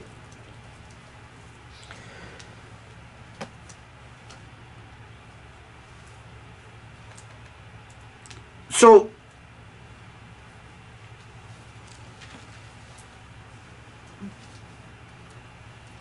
this is precisely why a lot of the Mufassirun, say, oh, well, okay, 13 refers to Battle of Badr and 14 refers to a very different topic, and that is how human beings love material things. No, it is the same topic. It's telling you that the issue as to why often people in their struggles are not allied to God, not attuned to God, and quite often, in my opinion, even falsely attuned to God, is precisely what 14 says. زُيِّنَ لِلنَّاسِ حُبُّ الشَّهَوَاتِ مِنَ النِّسَاءِ والبنين والقناطير المقنطرة من الذهب والفضة والخيل المسومة والأنعام والحرث ذلك متاع الدنيا والله عنده حسن المآب قل أنبئكم بخير من ذلكم للذين اتقوا عند ربهم جنات تجري من تحتها الأنهار خالدين فيها وأزواج مطهرة ورضوان من الله والله بصير بالعباد. In these challenges, the constant challenge, the constant difficulty is that human beings, their hearts and eventually their souls are tied to the material pleasures of things. Material pleasures, property, money, women, in the case of, or men, doesn't matter, والبنين, children, possessions, gold, silver, horses, material things. But once again Allah comes and says, but then there are those that might understand, or the invitation is for you to understand, that what Allah has, or what is with Allah, is better than all of that. To transcend these, if your struggle is for the material, so will be your spiritual state. But if your struggle is for something else, then it's a completely different equation.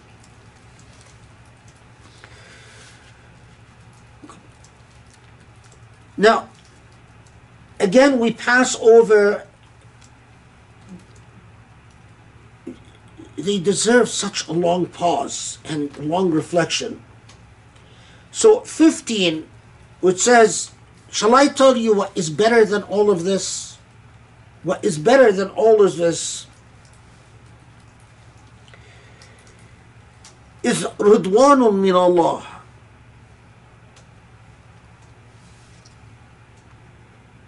Is Allah's acceptance,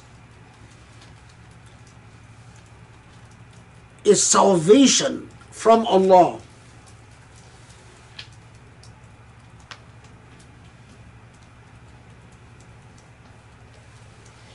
And now, in describing, because then you might say, well, okay, but how do we be in this state?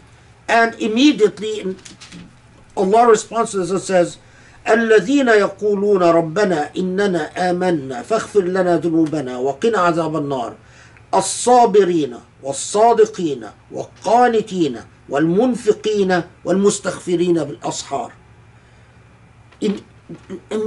Amazingly brief but powerful description.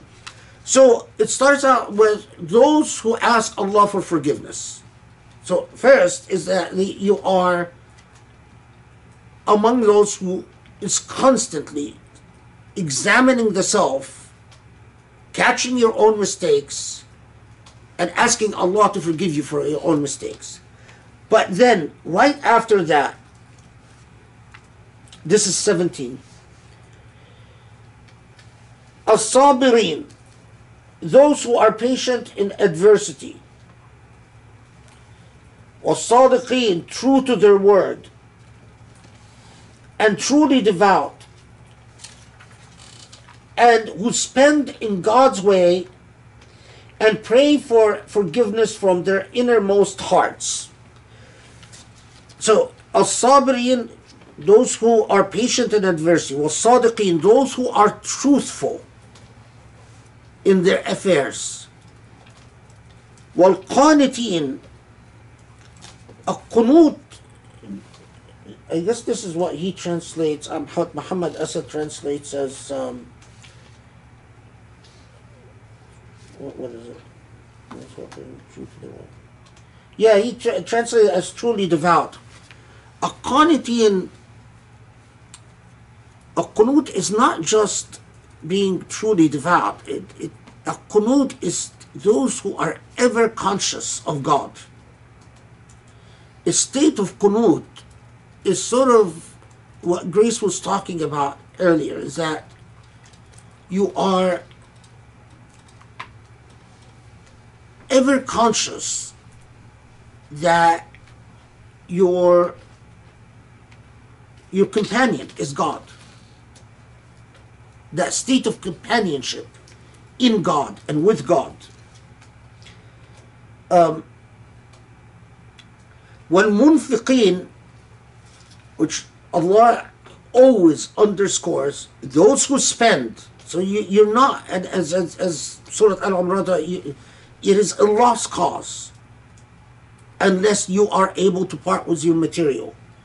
If you covet your material possessions to yourself, then don't complain about not feeling God's companionship. It's a dead end. وَالْمُسْتَغْفِرِينَ بِالْأَصْحَارِ. Now here, al-mustaghfirina bil-ashar is a mental image.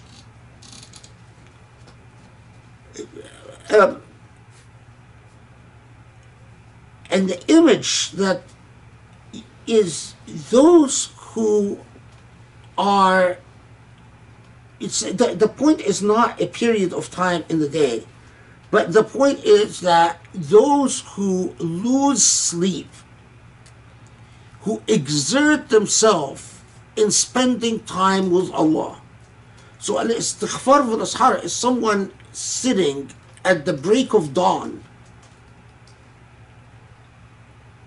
supplicating God.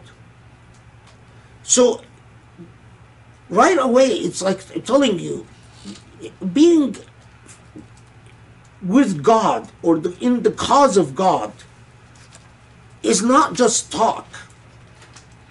It's a state of being, and it is not just performing obligations, but it is a state of perseverance, being patient, which is very difficult, not complaining, not giving up, and being steadfast, being truthful with others and with the self, being ever conscious of God's companionship, spending in God's way, and investing the time in supplication and worship.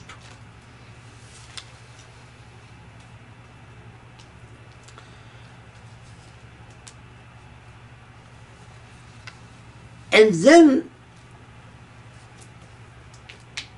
Allah tells you, إن الدين عند الله الإسلام وما اختلف الذين أوتوا الكتاب إلا من بعد ما جاءهم العلم بغيا بينهم وما يكفر بآيات الله فإن الله سريع الحساب. So remind the إن الدين عند الله الإسلام. So it's starts out with raising the theme that it will return to those who struggle in God's cause. What is required, laying that out, and then tells you that the only religion that Allah, it's not just saying that, it's because a lot of Muslim theologians say, took this as, well, God is saying that Islam is the only valid religion. But as we all see, what it's saying that is that the only religion that Allah has ever decreed to human beings is the religion of Islam. Before the Prophet Muhammad, from the very beginning till the Prophet Muhammad and onwards, meaning it is precisely the religion of as-sabr wal-sidq wal-qunut wal-infaq wal-istighfar. It is precisely their religion in which you surrender to this relationship with Allah, the relationship of perseverance and steadfastness, the relationship of qunut, the relationship of being a sadiq, as in the word sadiq in the Hebrew tradition is actually quite important for who qualifies as a sadiq. But anyway, being a sadiq, being a truthful human being with the self and with others.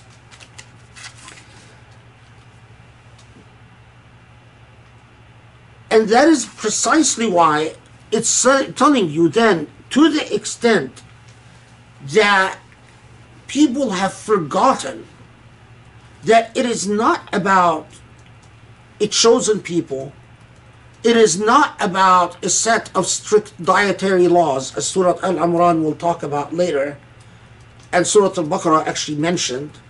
It is not about burnt offerings, as the Jews allege that you can't have a real prophet of God unless that prophet offered burnt offerings to God. It is not about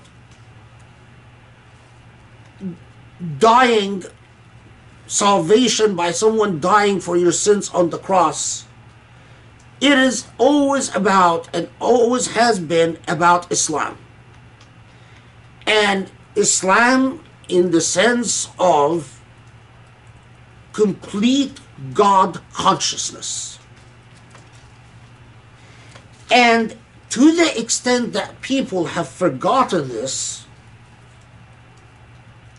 it is because of the disagreements that they fell into for reasons that had nothing to do with the original message. That is precisely بغيا بينهم واختلف الذين أوتوا الكتاب إلا من بعد ما جاءهم العلم بغيا بينهم. So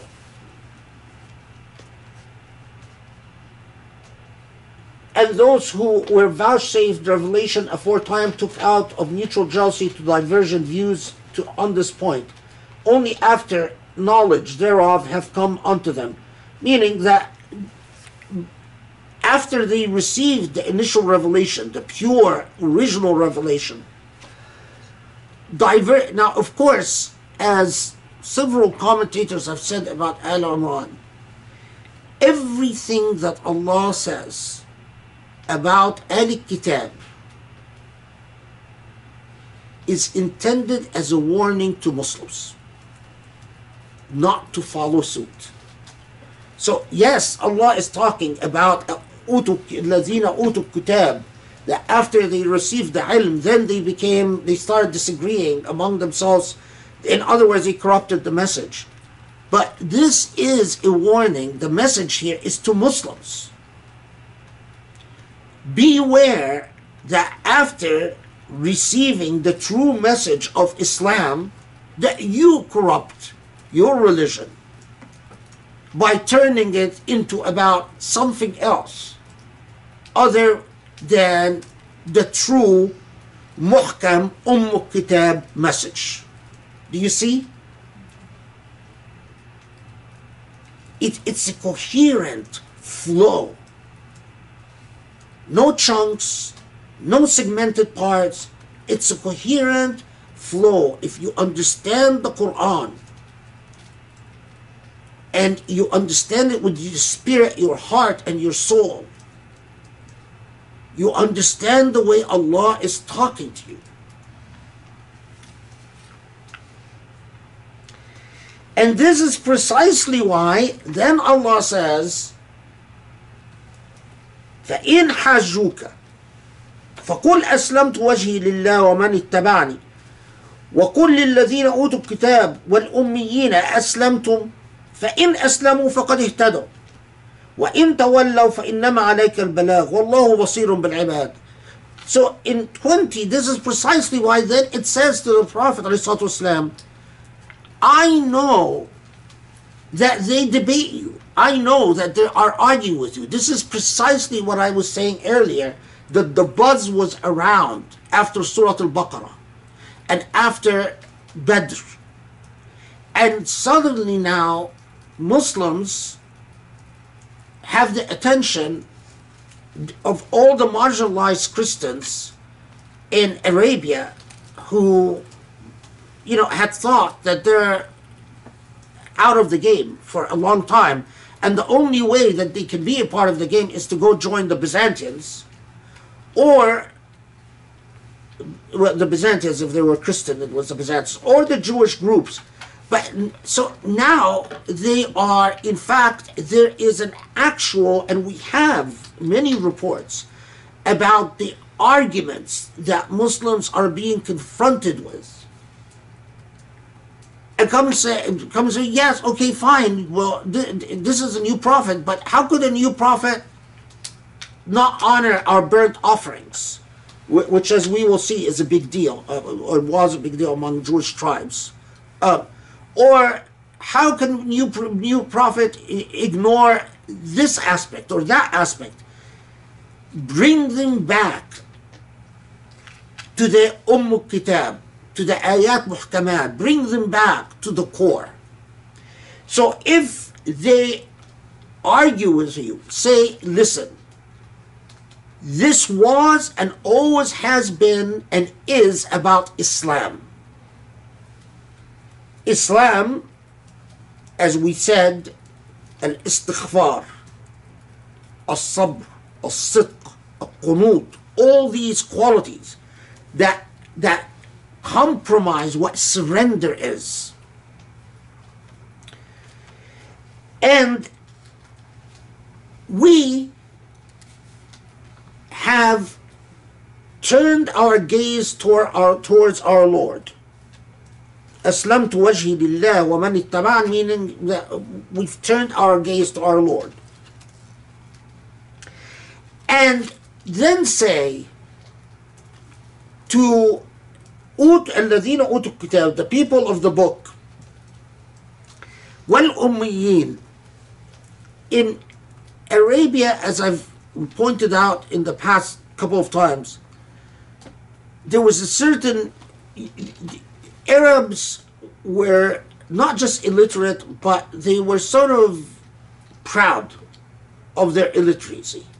Literacy they attributed or they associated with Jews and Christians. So when the Quran says, tell the literate ones, meaning Jews and Christians, and tell al-ummiyin, the unliterate ones, meaning Arabs who are not Jews and Christians, are you going to join me in this fundamental product of Islam, of surrendering to God? Aslamtum. And if you do, that's precisely what Huda is. And if they turn away, then all that is expected of you is balagh, is to communicate the message. It never gets old, the fact that a text in that time, under these circumstances, when Muslims are just it's such a fresh thing, and this is right after they just lost a major battle, and the Quran is consistently telling the Prophet, as we will see even more so in Ali Imran, that your job is just to communicate the message, and that's it.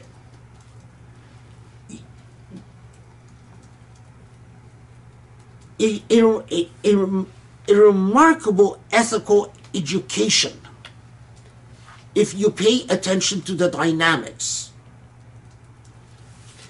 Okay.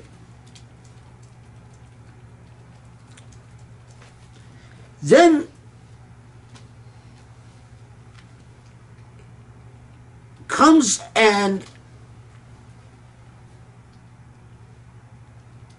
sounding a theme that is very biblical, and says those who kill their prophets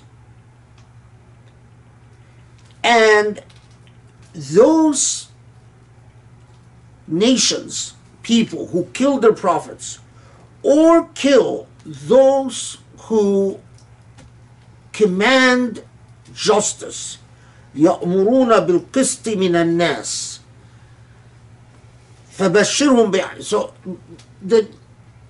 those are truly, as Ali Imran will set out completely, that those are the forsaken ones.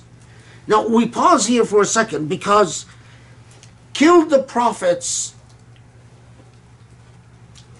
is a double allusion. It refers to two things.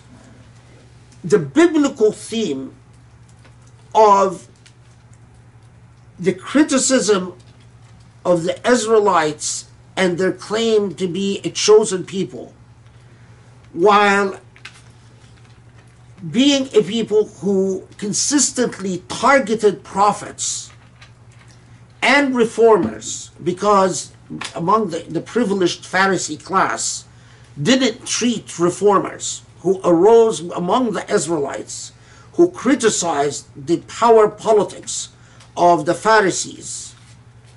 And that's why groups like the Essene sects break off and they go into isolation. The Pharisees is a privileged clerical class. They're a clergy of privilege, and they treat reformers and prophets very unkindly. And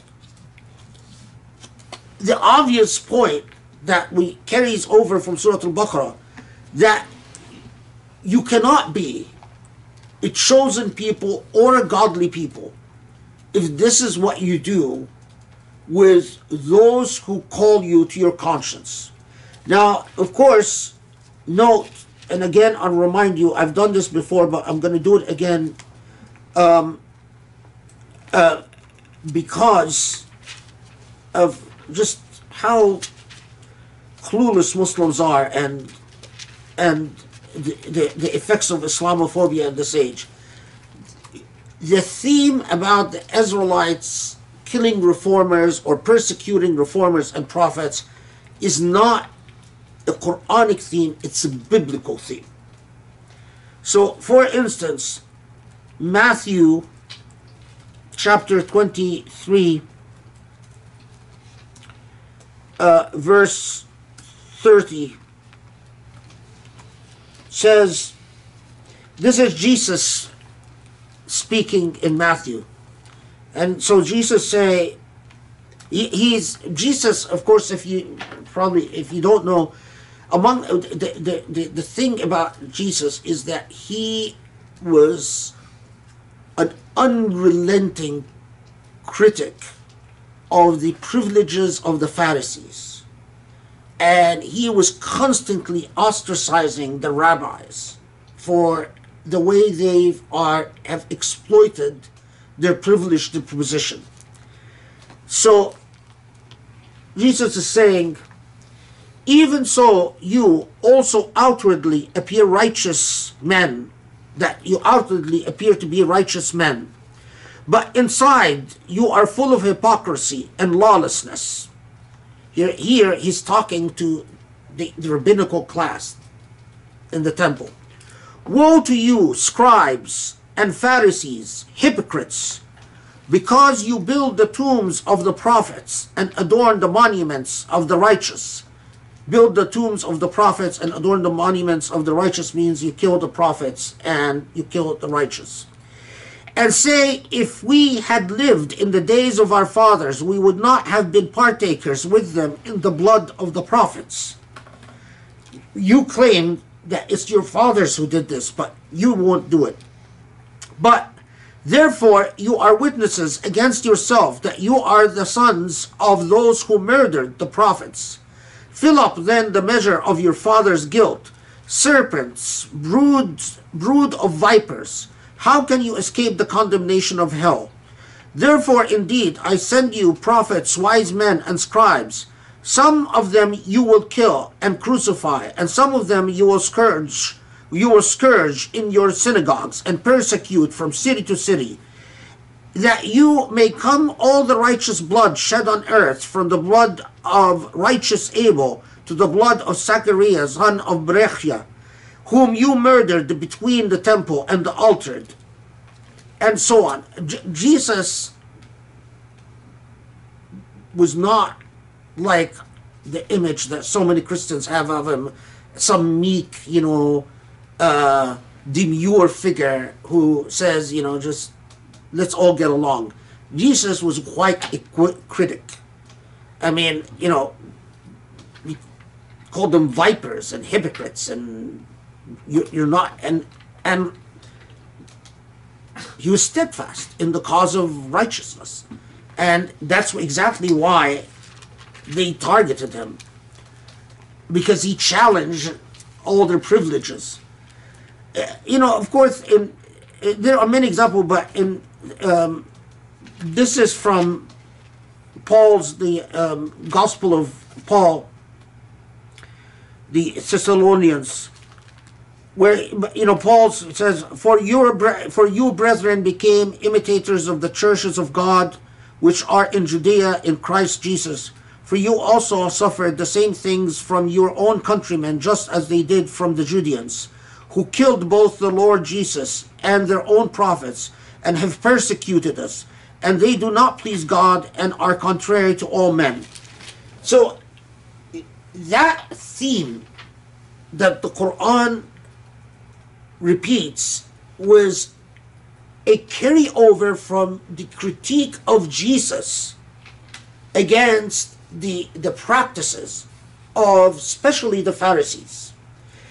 But then that second element that is often ignored, it carry over from Surah Al-Baqarah, that a people who persecute those الذين يأمرون بالقسط من الناس, the reformers for justice, can never be blessed. So in the Islamic tradition, some of the most beautiful things you read, not in Quranic commentaries, but usually in works on theology, is that you want to know whether Allah is with a people or not. See if amongst in that society allows for the existence of those who uphold the cause of justice, or does that society suppress and snuff out those who uphold the cause of justice?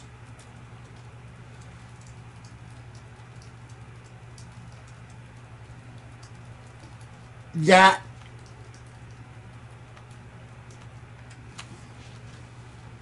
can you imagine if Muslims understood that lesson in the Quran?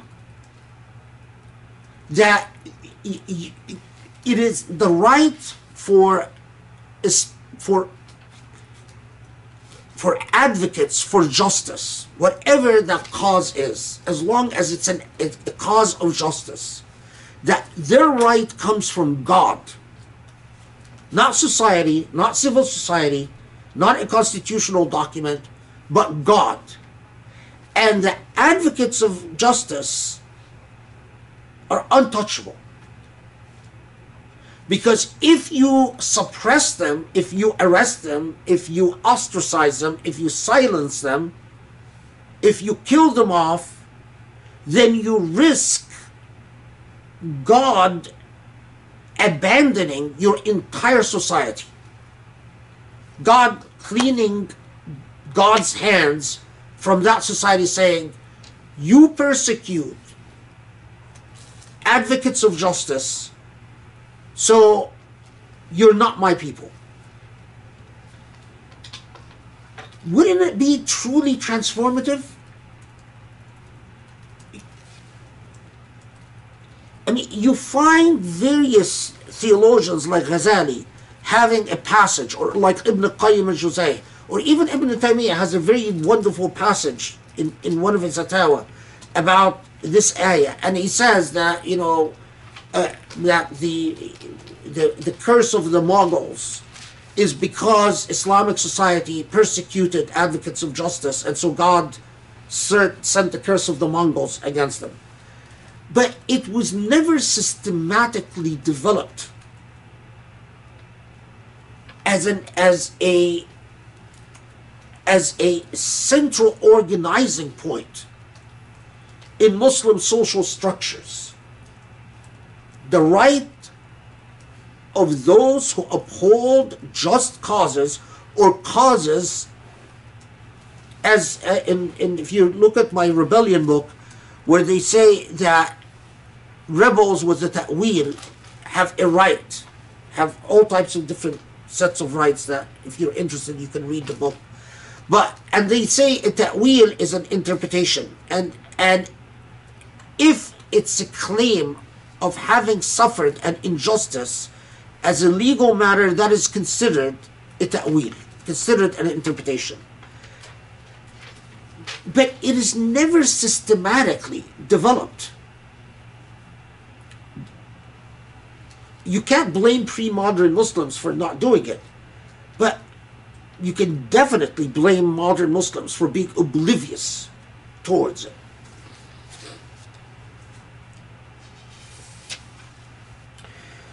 Because as you see in 22, أولئك الذين حبطت أعمالهم في الدنيا والآخرة وما لهم من ناصرين.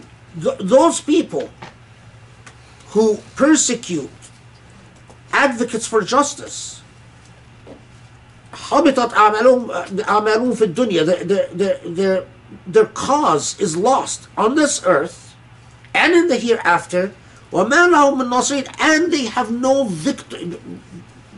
The idea that God is going to support them is an absurdity. Bismillah ar-Rahman ar-Rahim.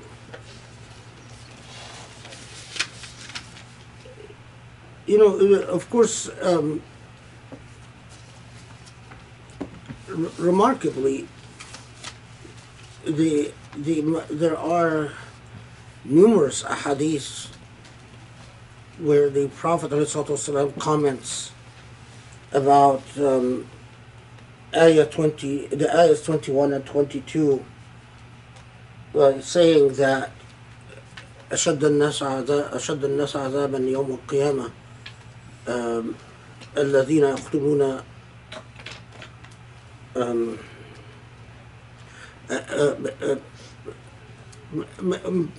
ما معناه, or paraphrasing, رجلا قتل نبيا أو قتل رجلا يأمر بالمعروف, that a man who, those who will be in the worst state, or will receive the worst punishment in the hereafter, who is anyone who kills a prophet or kills someone who يأمر بالمعروف, who calls for what is good or enjoins what is good.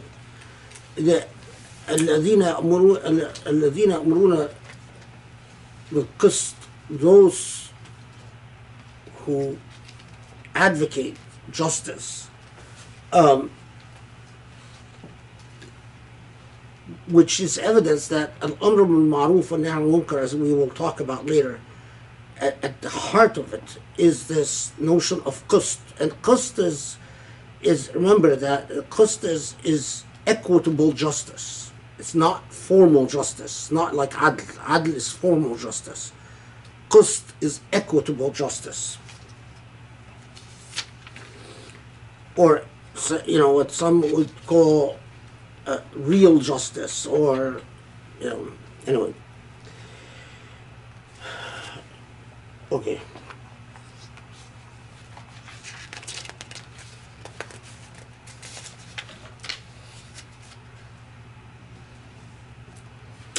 So, ألم ترى الذين أوتوا نصيبا من الكتاب يدعون إلى كتاب الله ليحكم بينهم ثم يتولى فريقا منهم وهم معرضون. This is 23.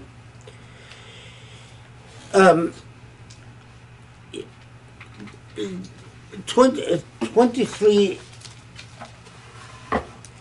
Muhammad Asad translates, "Art thou not aware of those who have been granted their share of revelation? They have been called upon to let God's writ be their law, and yet some of them turn away from it in their obstinacy, simply because they claim the fire will most certainly not touch us for more than a limited number of days, and thus the false beliefs which they have invented have in time caused them to betray their faith." There is in the traditions reports that say that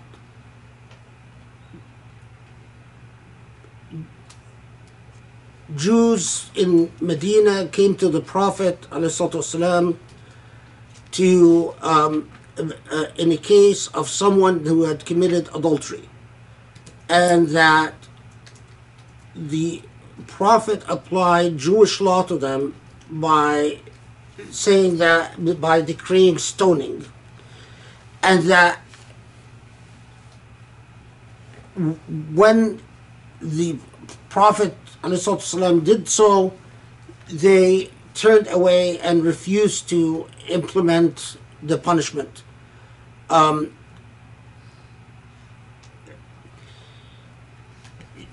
There are, although Suyuti, among others, has defended that as an occasion for revelation, for many different reasons. I have very serious doubts. I have very serious doubts about all the traditions in which Jewish disputants come to the Prophet and say, you know, resolve this case for us.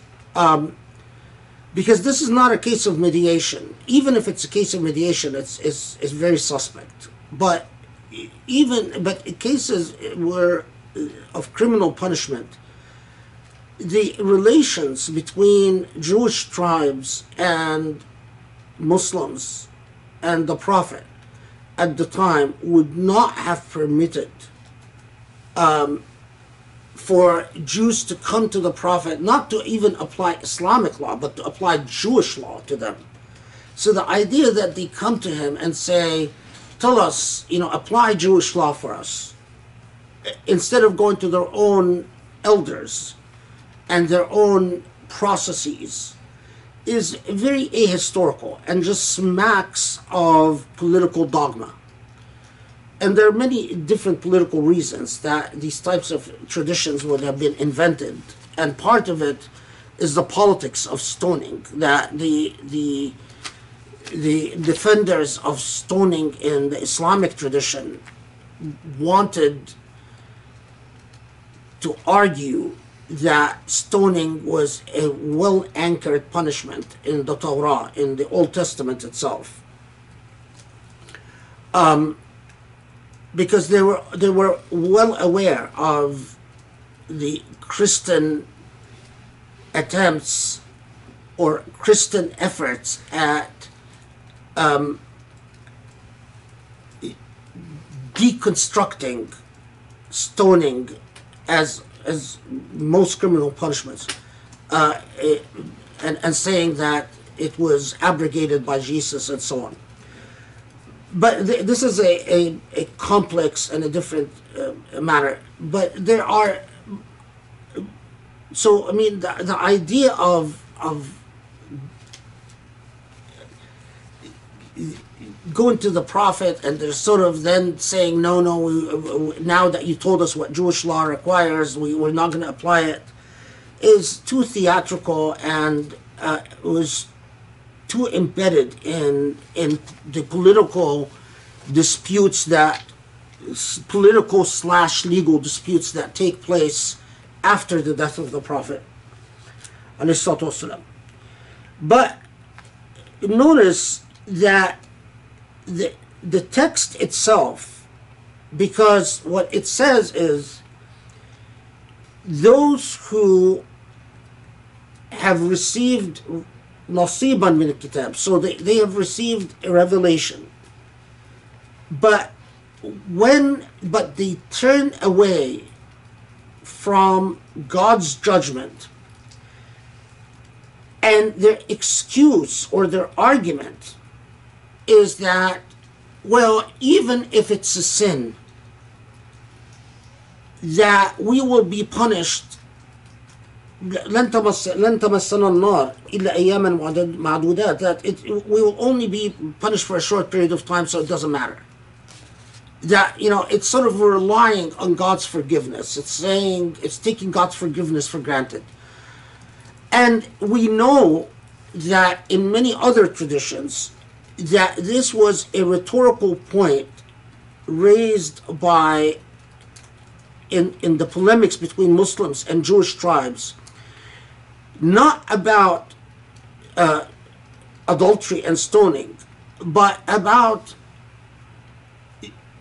the resistance to what the Quran said in Surah Al-Baqarah about riba, the prohibition against usury, and the usurious loans, because that was an economic institution, and it was a well ingrained economic institution in Medina, the attempts by Muslims to prohibit the usury created a lot of friction between Muslims and Jewish tribes. Part of it was sort of a legal argument that Jewish tribes argued that you don't have jurisdiction to prohibit usurious loans amongst us, because according to the Covenant of Medina, your laws apply to you, they don't apply to us. Muslims objected that the economic infrastructure between Jews and Muslims were too intertwined. And so to say, well, we prohibit usury among Muslims but not among Jewish tribes, it's form over substance, because in reality most of your customers are non-Jewish. All the people that you actually lend money out to on the basis of usury. And there were a couple other economically based disputes like that. And I think that these verses refer to this, because part of the argument is minimizing the sins. It tied into another thing that Ali Imran will deal with later, that in Jewish law, especially Jewish Karaite law, which was the form of Jewish law in effect in most of Medina, the Karaite sect, was that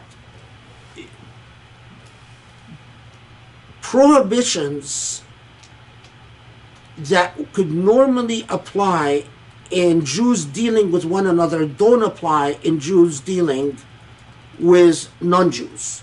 And this is especially applied to economic issues or financial issues, contractual issues. And this created a lot of friction. That idea that, well, Jewish law, when it comes to Gentiles, it's normal prohibitions of Jewish law do not apply. That creates another level of friction. But the polemics that were reported were often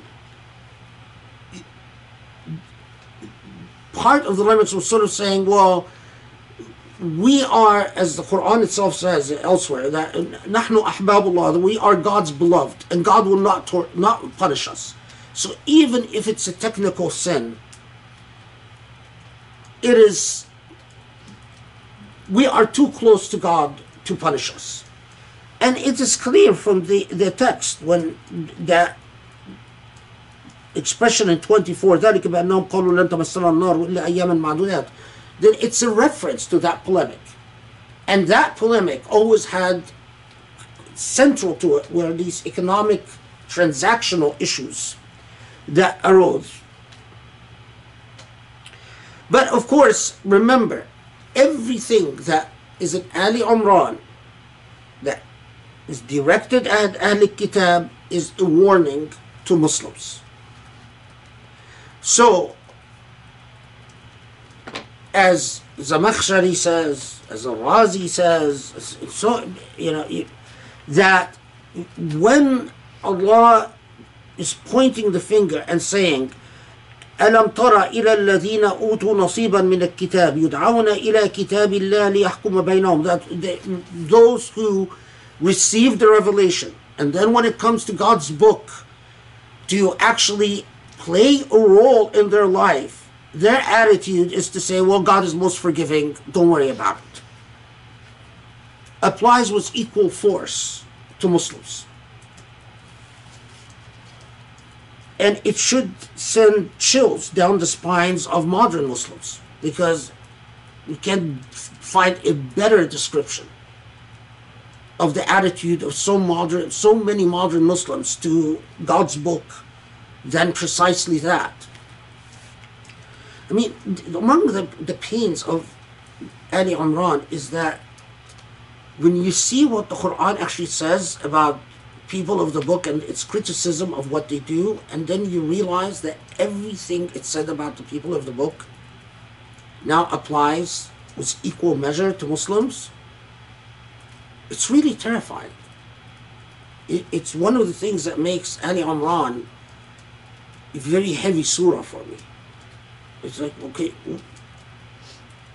God, we're in trouble. 25, I don't have, I don't intend to do verse by verse, but it's very difficult in these Medinian surahs to skip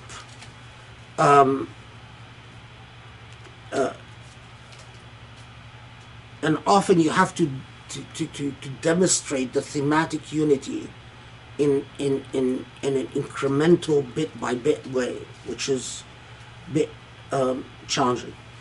So look at now 26. قل اللهم مالك الملك تؤتي الملك من تشاء وتنزع الملك ممن تشاء وتعز من تشاء وتذل من تشاء بيدك الخير إنك على كل شيء قدير.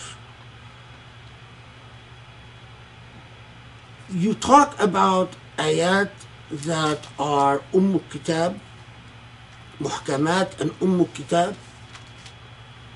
This ayah, by the way, is the dhikr for Ali Imran. But it's the dhikr for so much of our lives. It's among the verses that is at the very heart of Kitab, the mother of the book. The core realization, and you will see why this is so critical in Ali Imran. as it told you about the image, two hosts facing one another, one in the cause of God, one in the other. And then it tells you about the moral requirements for the host that is with God. And then tells you about what happens when a host, when a group that thinks it is with God has deviated from God. Then it takes you back and says, but listen, realize that you must understand that Allahumma Malik al-Mulk, that Allah is sovereign over all. تؤتي الملك من تشاء وتنزع الملك ممن تشاء. Matters of power, victory and loss, success and failure, ultimately is in Allah's hands. And this will be core to the entire message of Surah Al-Imran. That you experience a test, as Al-Imran will show you. You experience a test, you experience a loss, you experience disappointment. But fundamentally, being the host that is on God's side is completely surrendering to the realization that it is all in Allah's hands. As Al-Imran itself tells the Prophet ﷺ, as we will see, لَيْسَ لَكَ مِنَ الْأَمْرِ شَيْءٍ. None of it is in your hands. And we'll come to that. That it directs, Allah tells the Prophet, it's not up to you. It's up to God. Now, this doesn't mean, as some have translated it into a message of passiveness and disinterest. Because, after all, it tells you that if you are a society that persecutes those who advocate for justice, and as Al-Imran itself will tell you, that what your moral value rests in the fact that you enjoin the good and forbid the evil. It will tell you that later.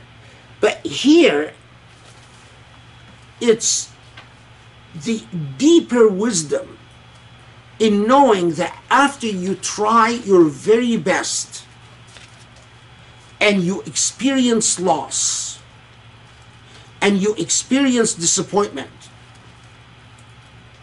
you fully understand that it is not about who is the richest, who has the most powerful army.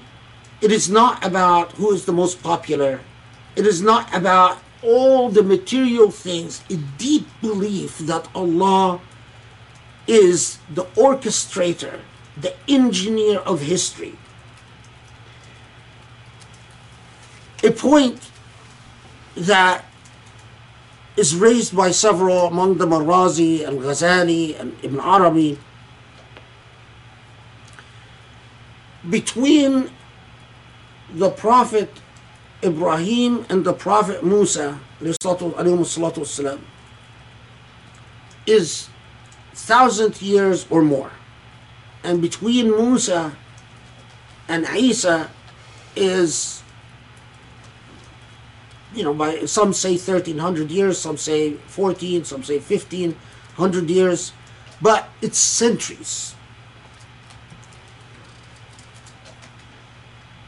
Imagine all the people that lived between Musa and Isa.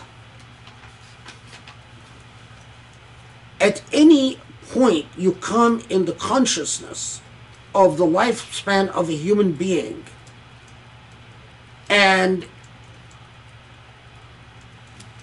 what unfolds or what transpires in the world, is not even within the realm of imagination.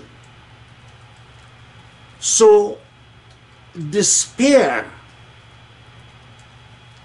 and defeat is irrational if you have belief. And this is core to the message of Surah Al-Imran, as we will see. قُلِ اللَّهُمَّ مَالِكُ الْمُلْكِ تُؤْتِي الْمُلْكَ مَنْ تَشَاءُ. You give power to whoever you want. وَتَنْزِعُ الْمُلْكَ مِمَّنْ تَشَاءُ. And you take away power from whoever you want. وَتُعِزُّ مَنْ تَشَاءُ. And you elevate whoever you want. وَتُذِلُّ مَنْ تَشَاءُ. And you degrade whoever you want. بِيَدِكَ الْخَيْرُ. In all of this, the only source of true goodness is you. إِنَّكَ عَلَى كُلِّ شَيْءٍ قَدِيرٌ. This, when you reflect on this and you supplicate this, you recite this as a form of supplication, you start understanding the meaning of Islam.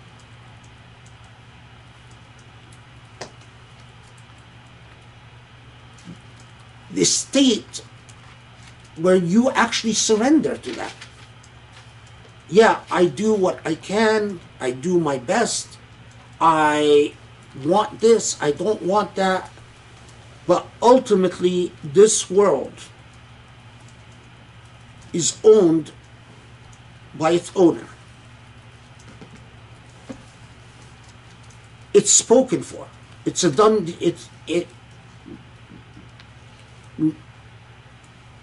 And that owner decides what becomes of this world. You do your best, but the rest is absolutely to God.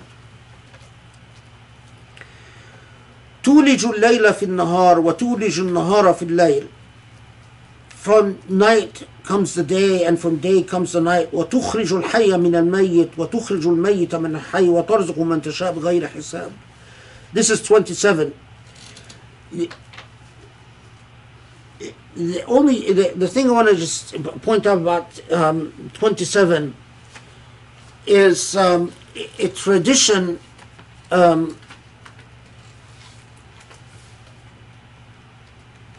attributed to the Prophet, in which the Prophet uses تخرج الحي من الميت وتخرج الميت من الحي, that the dead from the living and the living from the dead. The Prophet ﷺ is reported to have, he saw a woman in Medina that he didn't recognize, and he said, who is this woman? And they told him, this is Khalida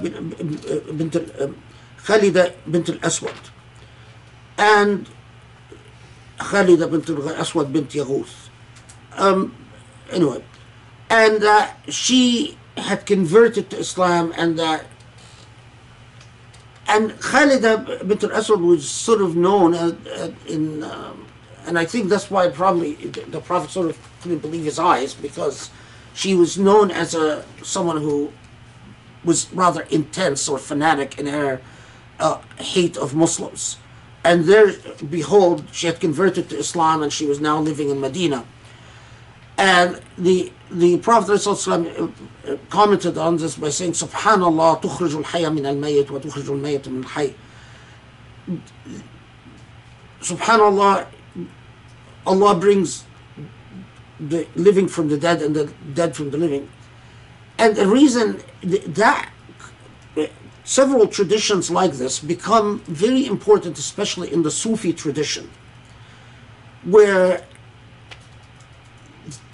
always reading references in the Quran of bringing the life from the dead as a reference to spiritual life. In the Sufi perspective, those who are oblivious, those who are spiritually dead, are in reality dead. And the sort of far more important than technical life is life where your consciousness opens up to what the truth is.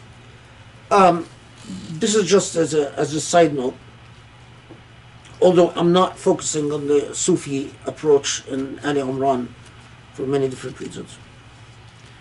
Okay. What time is it?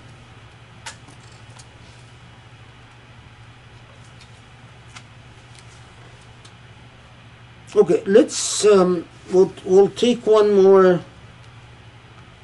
Okay. So then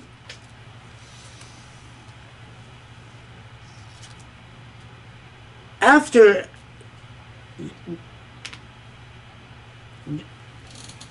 لا يتخذ المؤمنون الكافرين أولياء من دون المؤمنين ومن يفعل ذلك فليس من الله في شيء إلا أن تتقوا منهم تقاه ويحذركم الله نفسه وإلى الله المصير. Now,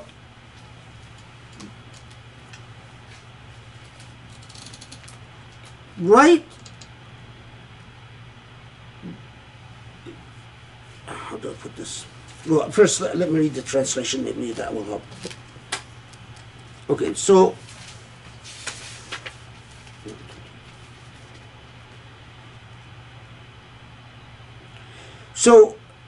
then let not the believers take those who deny the truth for their allies in preference to the believers, since he who does this cuts himself off from God in everything, unless it is to protect yourselves against them in this way. But God warns you to beware of God, and for with God is all your journeys end. This is Muhammad Asad's tafsir. And we can even say, and whether you conceal what is in your heart or bring it out in the open, God knows it. So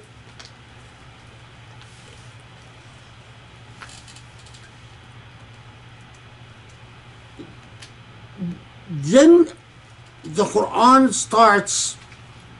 We're gonna the Al Imran will circle back to the two hosts, but keep in your mental image these two parties, and it's like the Quran is unpacking that party that says it is with God, fighting in God's side, all the nuances of the pitfalls that this party might fall into.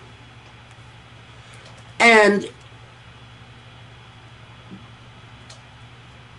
after this grand constitutional principles, Ali Imran sort of focuses in like a camera coming for a close-up and says, in this, in recognizing God's complete sovereignty, when it comes to the microdynamics, God knows that there are those of you who fail. And the failure is that some continue to have as their authoritative frame of reference not God Malik al-Mulk, but the perceived approval or disapproval of non-Muslims.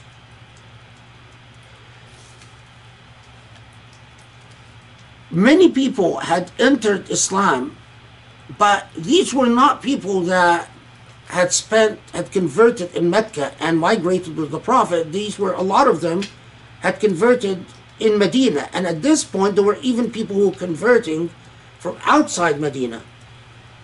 But the idea that their loyalty and their standards and their ethics and their morality should be God-centered was alien.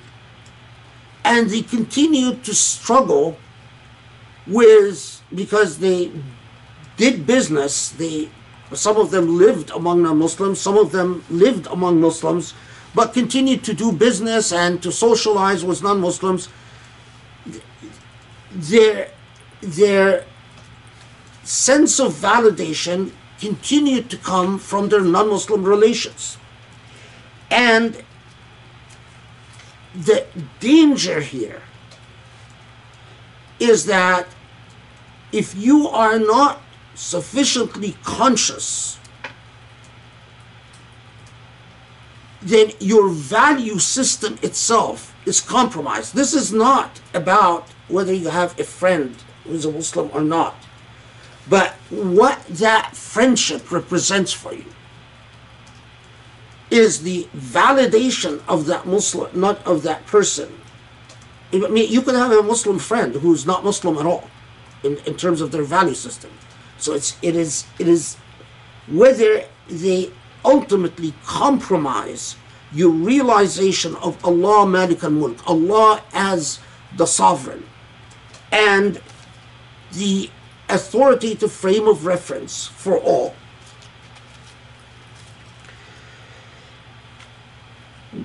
There are reports that say that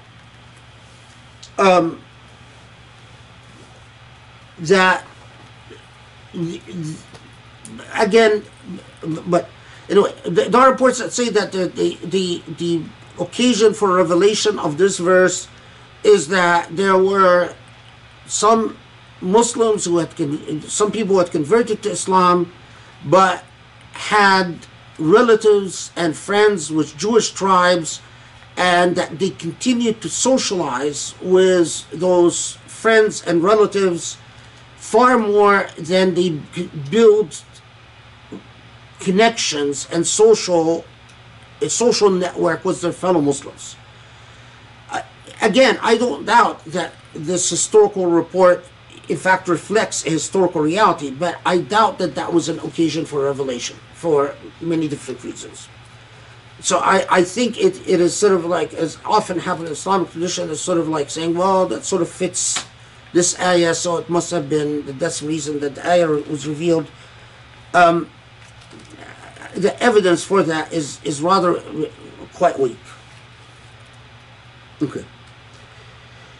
And then that وَيُحَذِّرُكُمُ اللَّهُ نَفْسَهُ, this verse 30, that Allah's self, God's self, warns you that there will come a day in which, if you are not careful, whatever bad you've committed, there will come a day where you will wish wholeheartedly that you had lived a more conscientious life. That, as verse 30 said, تود لو أن بينها وبينه أمدا بعيد, that it will wish as if it was just never has been. Then 31, قل إن كنتم تحبون الله فاتبعوني يحببكم الله ويغفر لكم ذنوبكم والله غفور رحيم. So 31, as is clear from the language, but the context is that one, so the polemics between Muslims and non-Muslims is among the Jewish groups or the Jewish tribes would claim that they have a favored position with God and they are beloved by God. And among some of the polemics with Christians who claimed that they love God and God loves them. But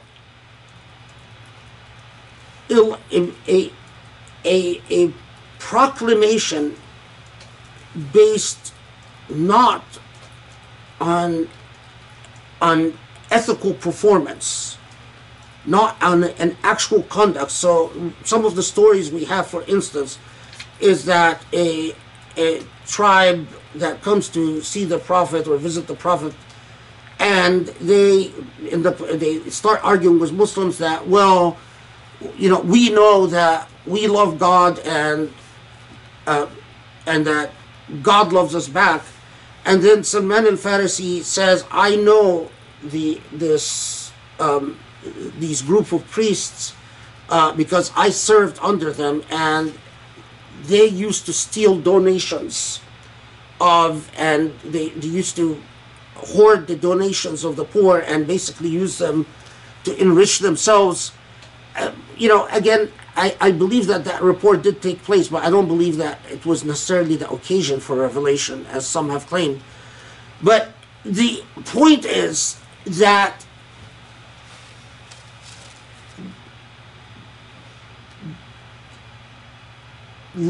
love, or the claim of loving God, here it's concretely, the Quran comes and says, well, if it is a real love for God that you seek, then this path is the true path. And this is, by the way, something that the Sufis emphasize. This path is the true path that leads to a real loving relationship with God.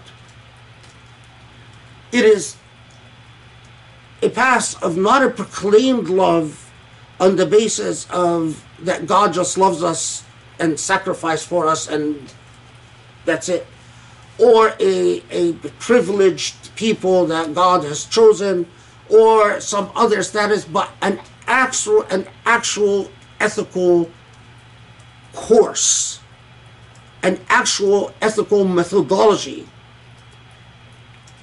where you invest in this relationship of love, and that love is on the basis of something real. And this is bolstered where, before I forget, some of the polemics where the Jews say, نحن أبناء الله وأحباؤه, say we are the sons of God and beloved by God, or the Christians, because the tendency in the Bible to refer to God as the Father, and then the polemic of saying, well, He's our Father, and so of course if you recognize that this is the Father, then the Father loves the sons, and we are, and that claim of a special status because we simply call God the Father were part of the polemics that also existed at the time. That the Quran comes and says, well, it's not about calling God the Father and hence an assumed loving relationship. Love between a human being and God must be based on the fact that God doesn't need human beings, and God is self-sufficient, and the fact that God loves what a human being does, and that's what makes a human being close to God or alienated from God. The other thing that the Prophet ﷺ, commenting on verse 31, there are hadiths in which the Prophet ﷺ talks about what the Prophet calls a shirkul khafi, or in some traditions a kufrul khafi, hidden shirk, or hidden kufr, meaning stealth shirk, or shirk that we don't openly recognize as shirk. And when the Prophet ﷺ explains this, he says, and tuhib ala shay, tuhib أن تحبوا على شيء من الجور وتبغضوا على شيء من العدل. And then he says, وَهَلِ الدِّينِ إِلَّا الْحُبِّ وَالْبُغْضِ فِي اللَّهِ. So what the Prophet here is saying is that you want to understand what real love or not love between God and human beings, you have to pay attention to stealth shirk or stealth skuf in some traditions. What that means is أن تحب على شيء من الجور, means that despite an unjust situation, you still love. Think of this. So there is injustice, but you wave it away and say, I don't care. I still like it. It's still fine with me. There is, whether it's a situation, whether it's a person, definitely applies to all those who tolerate unjust rulers at a minimum and say, yeah, they might be, they might do some injustice, but they're fine with me. That is a shirk al-khafi. And the Prophet ﷺ says that if you have that, then your claim that you love God is untrue. Or وَتُبْغُضُ عَلَى شَيْءٍ مِّنَ الْعَدْلِ, that although a situation leads to justice, you're not happy with it because it doesn't further your interests or does not serve your biases. So, for instance, let me take a very concrete example. In the modern age, again, I can't help it because I'm Egyptian. There are so many Egyptians that say, oh, we love Sisi. You tell them yes, but Sisi has Gaza blockaded and is killing the Gazans, murdering the Gazans. And say, yeah, well, okay, but still, don't you see all the good that Sisi does? He builds bridges and roads, and that's precisely what the Prophet is talking about.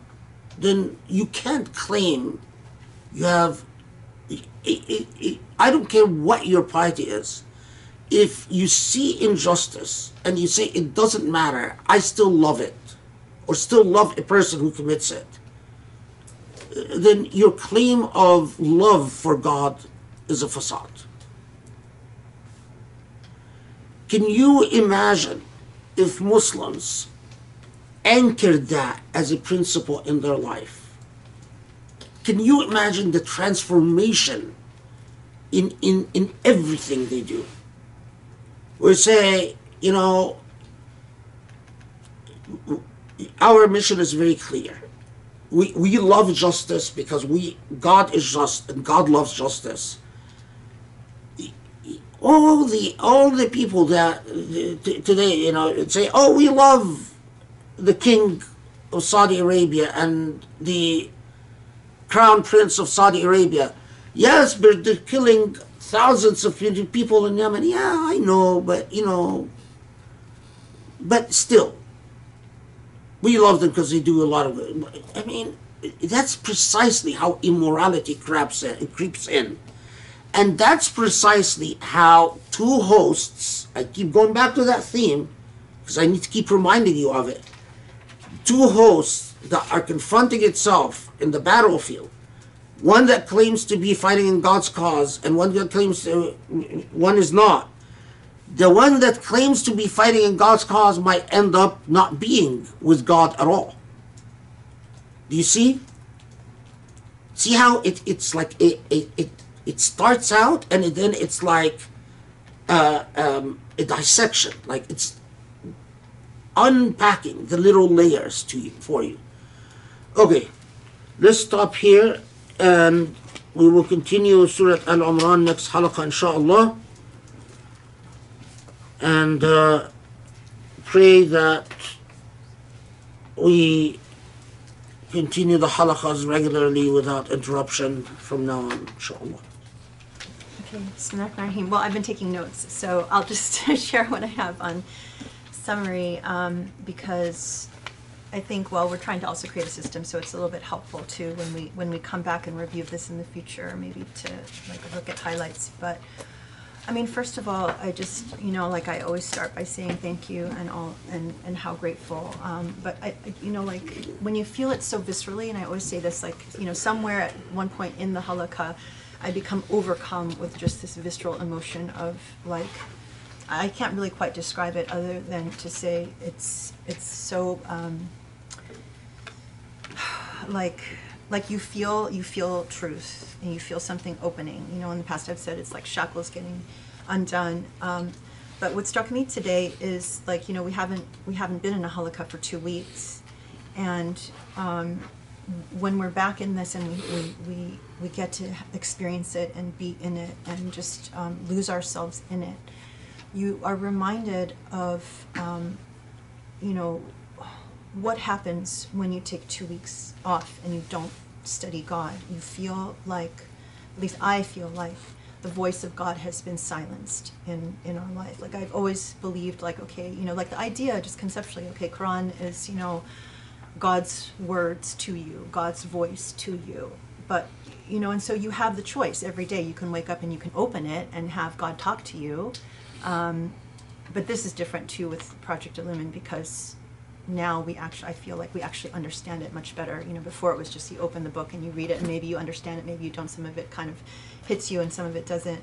But this engagement, you feel like, oh my God, we've been, when you silence the voice of God, or you don't have the voice of God like this with you for 2 weeks, you feel the difference. And so again, it just underscores how grateful I am that we can be here together and learn from you, and learn in this way. So alhamdulillah for like taking it away to appreciate what we have. So in terms of just key takeaways, I thought the whole idea of understanding the idea of al-Kitab, the mother of the Kitab, and just that the heart and soul of the book and the dynamic that took place of someone understanding what's clear versus what is ambiguous or allegorical, and then the human tendency to say, okay, I can't articulate the clarity of this, so I'm going to revert to the clarity of things like inheritance and the rules of divorce as being the heart of the Quran. Is such a powerful understanding of like, how did we end up where we are today? Because when people talk about Islam and what is Islam, they talk about, oh, it's hudud punishments, or it's, the rules of this or the rules of that. It's in some ways, it's sort of like, okay, you didn't rise to the challenge of saying, okay, we know justice is clear, goodness is clear in terms of the principle, but in terms of the application, because the application can take so many different forms, we were sort of cowardly and we said, okay, we revert to what's clear and not. And so to make that distinction and say, no, we're talking about, clear ethical principles, clear foundations, and then the application is what gives us, room to traverse and apply according to our context. That was such an important understanding. And then again, to underscore what you've always said about, when you are actually going to apply those ethical principles, you have to have mastered the systems of knowledge of your day and age. Because, as you put it, you have to have language to give life to a text. And that is just such a powerful idea. You can't speak the language of your age and communicate the Quran in a compelling way unless you actually have the language to do so and the mastery of knowledge to do so. So that was incredible. And then the idea that all is from God and all of what is here needs to be studied. So you can't take the Abdullahi Naim approach of saying, well, that's irrelevant, so we just take the Meccan surahs and not the Medinan. But it's like, no, we have to actually engage the entire text and study the entire text and recognize that, these examples or applications are learning tools for us to understand how to apply a principle in a given situation. So in that sense, now you've sort of unlocked the entire Quran for us, because if you were in the mindset of, well, these things are abrogated, they are not relevant, no, you've said, actually, it's all from God, it's all relevant, we need to study it all. So that was extremely powerful. And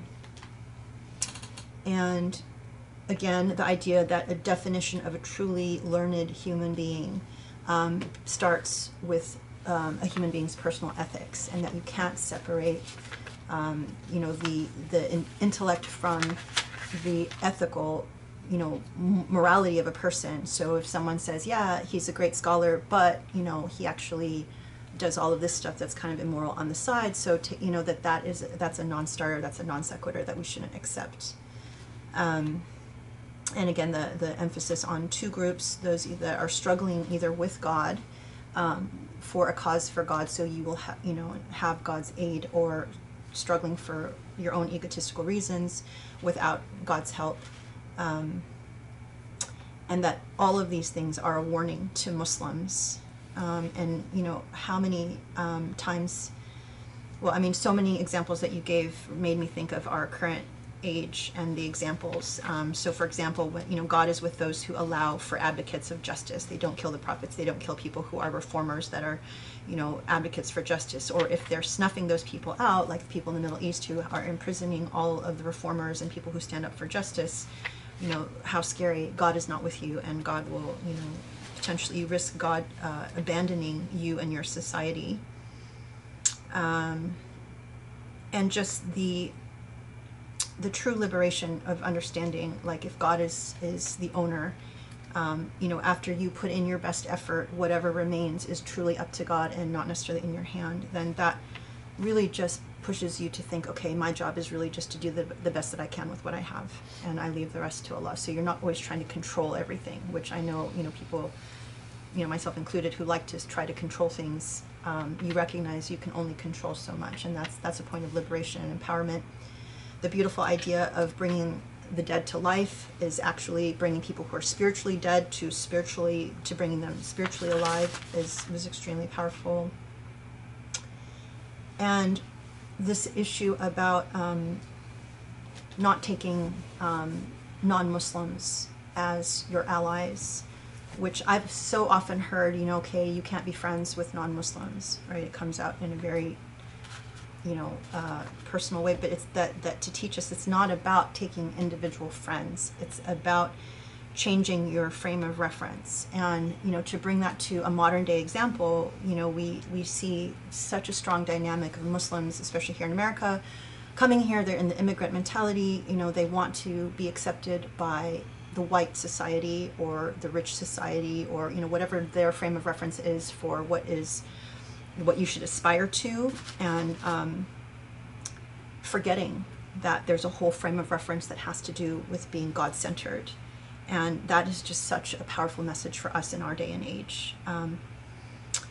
And the notion of loving God being premised on God not needing human beings, but God loving you because of what you do, not because of who you are, but because of what you do.